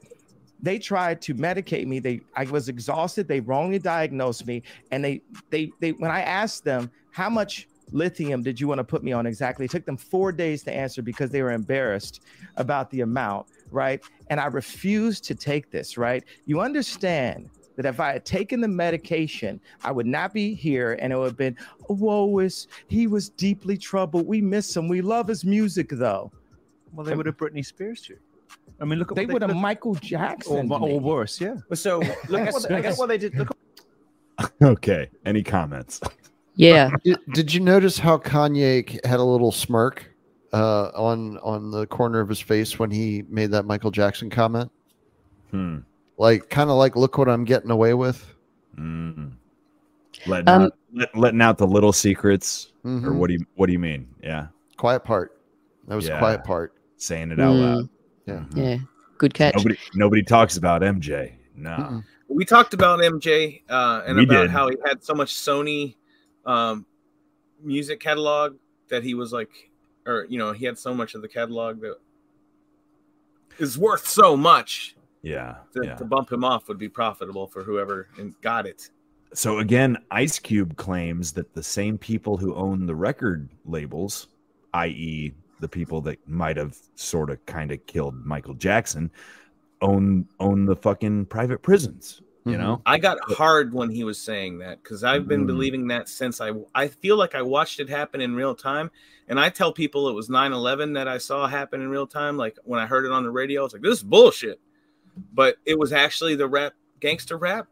I was like, they're destroying. This is how the white man is destroying these black people. This is the attack. It's this gangster rap. Because I almost, again, like if I'm giving Ice Cube just a little bit of the benefit of the doubt, I almost feel like he's starting to realize that he has been a part of the psyop. What's funny? I saw when I was doing some research about this. Apparently, Chris Tucker's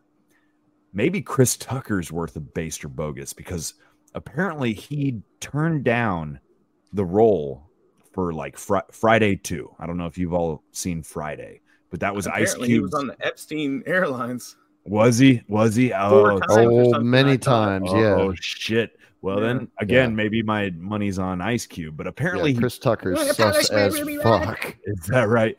Yeah. Well, he claims that he turned down the role because he didn't want to encourage like potheads in the black community, and that's like what the character was that he was playing. But maybe it's all optics with these people. It's all optics, though, right? They're all. Can I just have a couple of comments of what we just saw? Please. As an Aussie who's not plugged into all these, things, I did notice. What does the Big Three mean? Is that a brand or something? Big Three. It's his business. It's his.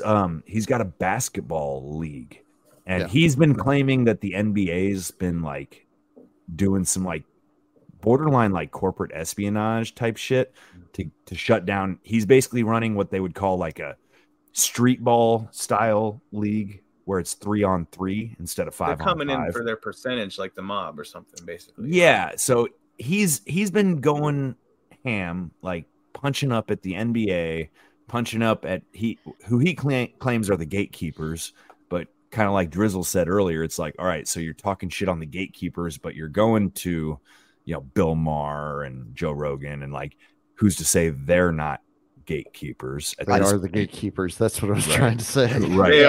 They are. But it's like it's a double-edged sword with them. I've been burning to say this. It's like okay, you're under the water, then you're not aware of the truth of what's going on, right?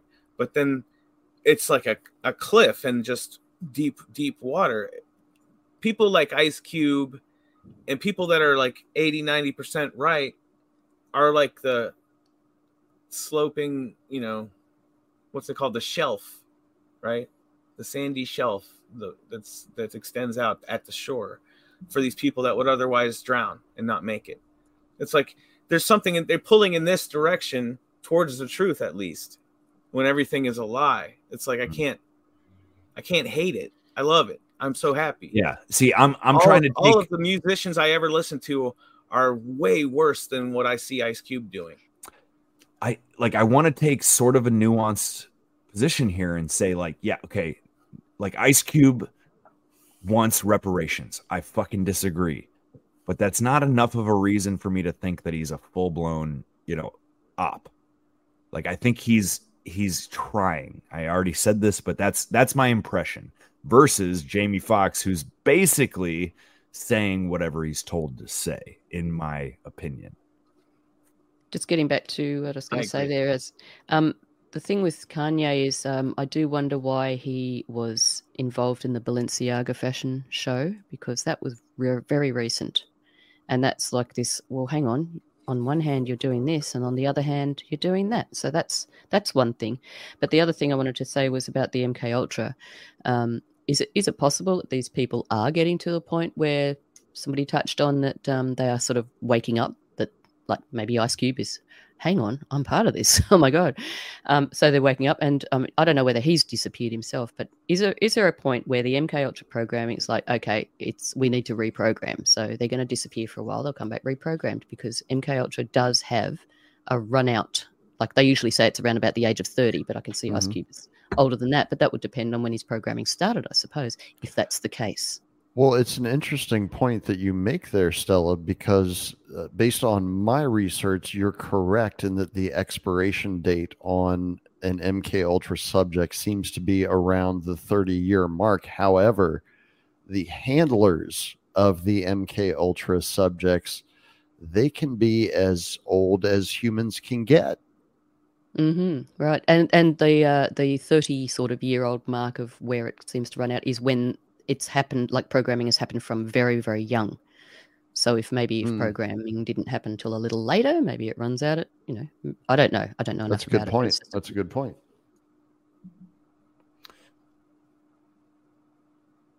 You're muted, Mike. Thank you. I always feel halfway self-conscious when I dominate the stage here as far as like leading into topics and shit. I hope we're not disregarding anything, but this all felt to me to be relevant and important.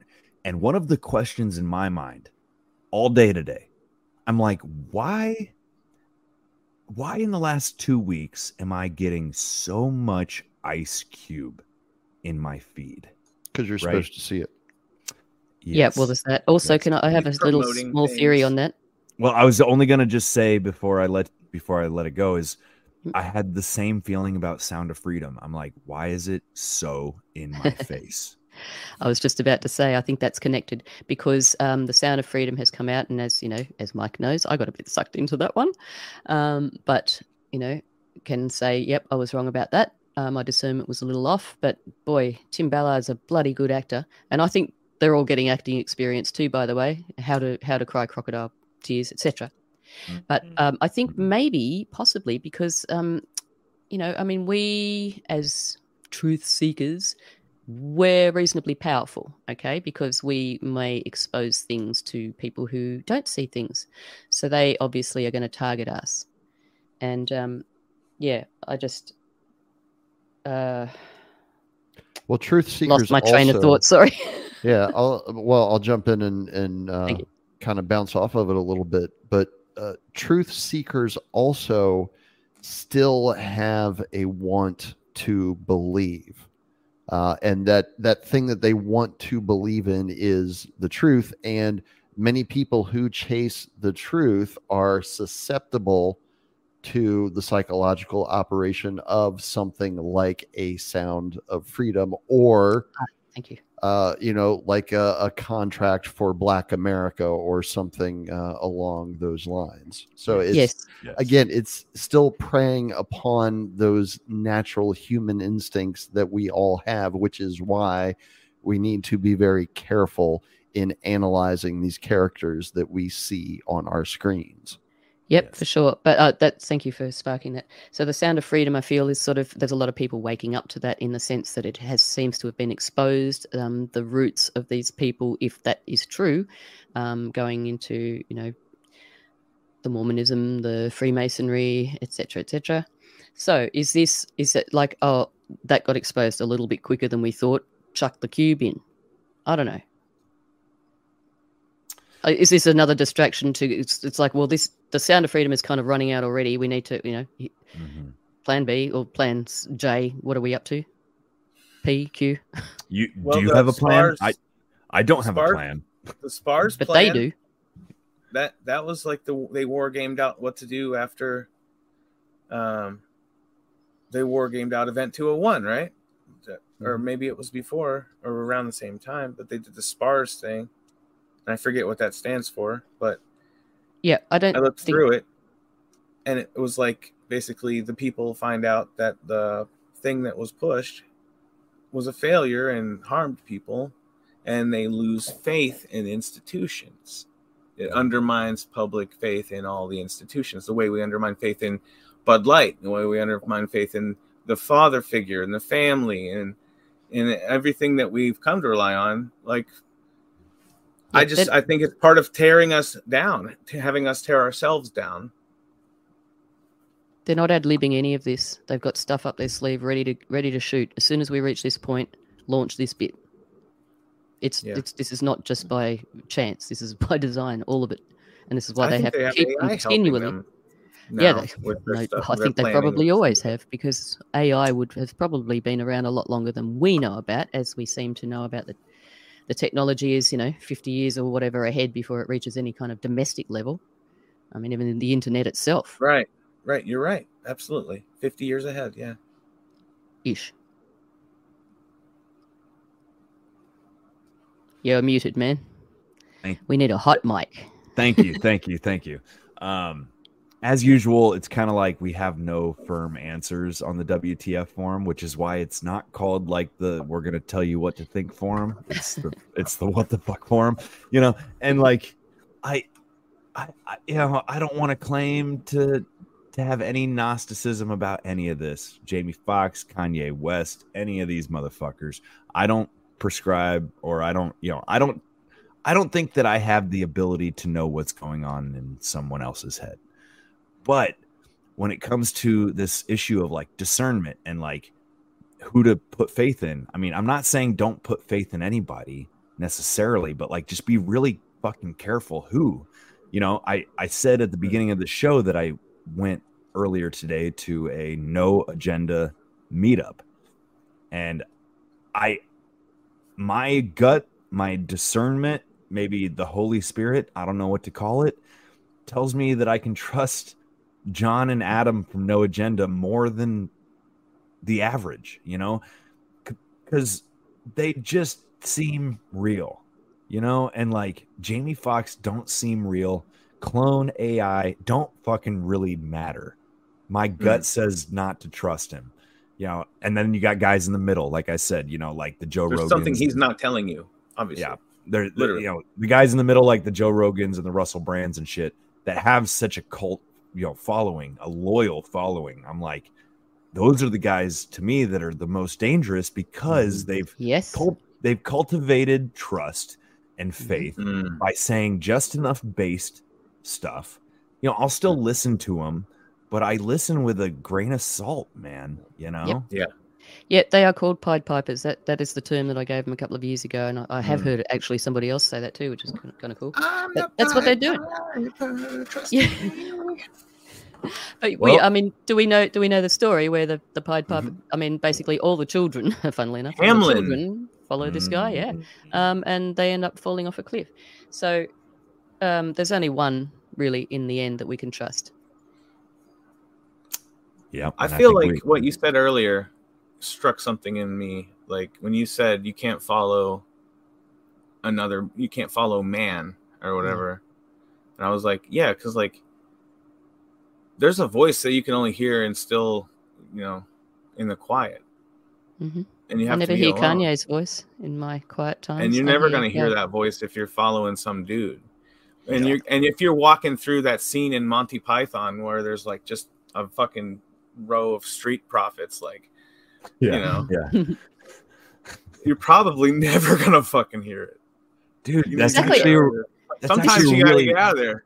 That's a really good image to bring up. The row of street prophets. I mean, we've got so many of those false prophets. It's hard to discern which are trustworthy. I would say most aren't. It's hard to meet people that I have so much respect for telling the truth in a big way to so many people, and I feel like that's the greatest thing you can do, And I lose myself in this orbit. I'm like a fucking comet that's just turning into gas and light and fucking steam, like almost. Like I just what's my purpose? Like I don't even know. I'm just helping this guy with it's like I feel like that a little bit. Like I'm not trying to necessarily like suck on John and Adam from No Agenda. It's totally good to plug into like a community and boost it up. So the reason I think I fully decided to sort of trust No Agenda was when Adam, I don't know if you guys saw this, Adam Curry goes on Joe Rogan's show and for maybe the first time ever publicly declares his faith in Jesus Christ, which I'm not sure if anybody has ever done on Joe Rogan's show. And he kind of dropped it like a lead, like 50 fucking ton. And that's Man Show Adam Curry, right? Well, Same guy? He was from MTV. I think you're mixing him up with someone else. He was an MTV. Yeah, you're mixing him up with someone else. He was an MTV VJ, known for his immaculate mullet, which I don't think he sports anymore. But anyways, him and John C. Dvorak. I mean, I'm just again, I'm not trying to suck their dicks, but they put on one of the most informative shows with the most humble and sort of nuanced perspective, and I trust them. I trusted them before, but then when he goes on Rogan and basically like I said, drop this fucking bombshell of like, shit's crazy right now. I'm paraphrasing, but he's like, it's hard to make sense of anything. Everything's fucking crazy, which is why I put my faith in Jesus Christ. And he dropped it hard. And I'm like, I'm not a practicing Christian. I don't pray the way I should or could. But that was just a moment of like, all right, this guy ain't fucking lying. He's right. Speaking it how he feels it. And he don't give no fucks. And that's why I'm like, that's the one show that I really fucking trust, Yeah. And if you've been very selective and cut off and weaned everything that's ever lied to you even once, then you can start to build that trust with what you've got left, Mm-hmm. But it's a perilous danger because that's the leader that can lead you astray. That's a really, really great statement. And sometimes it's very painful to cut off these people or things that lie to you. But, that's where that shows devotion and faith and trust in God as well. And I just want to say that we are living in such a polluted world of visual pollution. Everywhere you look, there's a sign, there's advertising. You can't go anywhere. Audio pollution, spiritual pollution. And I just want to say, Psalm 46:10 is be still and know that I am God. And you have to take some time out and be still because you won't hear that very quiet, polite, gentlemanly voice that doesn't try to force on you. Mm-hmm. But if you want to hear, it is a whisper. I mean, Matthew 7:7 is ask and it will be given to you. Seek and you will find. Knock and the door will be opened. For everyone who asks receives, and the one who seeks finds, and the one who knocks, the door will be opened. So that's faith. And that's faith is tricky for me, but it's just such a fucking positive message, no matter which way you slice it. It's just tricky hard for everyone. It's hard. It's just hard to live by. We want to know, but we can't. Not usually. That's where faith comes in. Yeah. Well, I feel like we should wrap up. We've got Andy back in the house after some long and arduous technical difficulties. Time to say goodbye. Let's any final thoughts? Ando, I'll give you the floor because you've had the hardest time. Ando, Burn, Bevel, Unburn, and the Doom Kitchen, libertylinks.io/the Doom Kitchen. Email me about all this crap. It's the Doom Kitchen at protonmail.com. I pass it to RBL, and I know he doesn't have anything to promote, but he should, because I know you have an Odyssey channel. I stopped. I haven't in a long time. I kind of just quit. I pulled back. I want to promote The Last American Vagabond, and I want to promote Grand Theft World, and I want to promote Media Monarchy and CorbettReport.com. Chief among them, CorbettReport.com. Sorry, everybody else. I hate to do it to you. Free Thought Projects is pretty cool, there's some other stuff. And these guys, like the Drizzle here, I'd like to know more about Stella too. Awesome. Your voice is a melody. It's beautiful. You should listen to her Bless you. music. Thank you. You should listen to her music. I would love to, yeah. Well, if you choose, you don't have to. I'll send It's you a free world. a coupon voucher for a whole box of Tim Tam in exchange for MP3. I think I just fell in love. Well, you know, RBL, it's okay to pull back and be still, as that little bit of scripture tells us. Stillness is a virtue. So, Have you all ever? Hey, non people that have been to the Southern Hemisphere, have you all ever enjoyed Tim Tam? I had somebody mail me some from Australia, but I actually saw it locally too. It had been imported to like a Shop and Save or. What'd you say? What'd you call it? I didn't catch that. Tim Tam. It's like a cookie wafer with chocolate. Little cookies. Oh, that sounds It's a good. Little bit of heaven on earth. Yeah, they're good. All right, Stella Q, plug your plugs. That sounds dirty when I say that. Silky and crunchy. If you can picture like a silky crunch in your mouth just melting. It's good. Oh yeah, people who come to Australia leave, and the thing they miss most is the Tim Tams. So that's pretty cheap. Yeah, look, thanks for having me. I've really enjoyed this. It's been an awesome discussion, chat, and I've certainly come away with some interesting things to think about. So Union of the Unknowns is where I blurb on a little bit, and their sub show, which is Not Your Mama's News, which is a weekly news take. We have a bit of a laugh and investigate. But yeah, apart from that, just take some time out, go hug a tree, and have a listen for the voice of God. Bless you all. That's great advice. Drizzle, what you got? All right. Well, you can find all of my work at the central repository, which is manufacturingreality.org.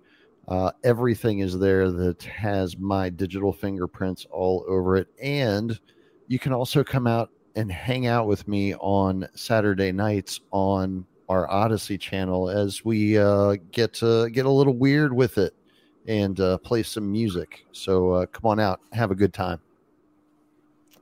Right on. And this is Mike the Polymath, Easy Peasy Podcast. You know, I'd say, first of all, we set a record, longest WTF forum so far. Yeah, love that's what it. she said. I just got here. No, but I really appreciate y'all coming on. It was a good one, and we will catch you next time. Woo.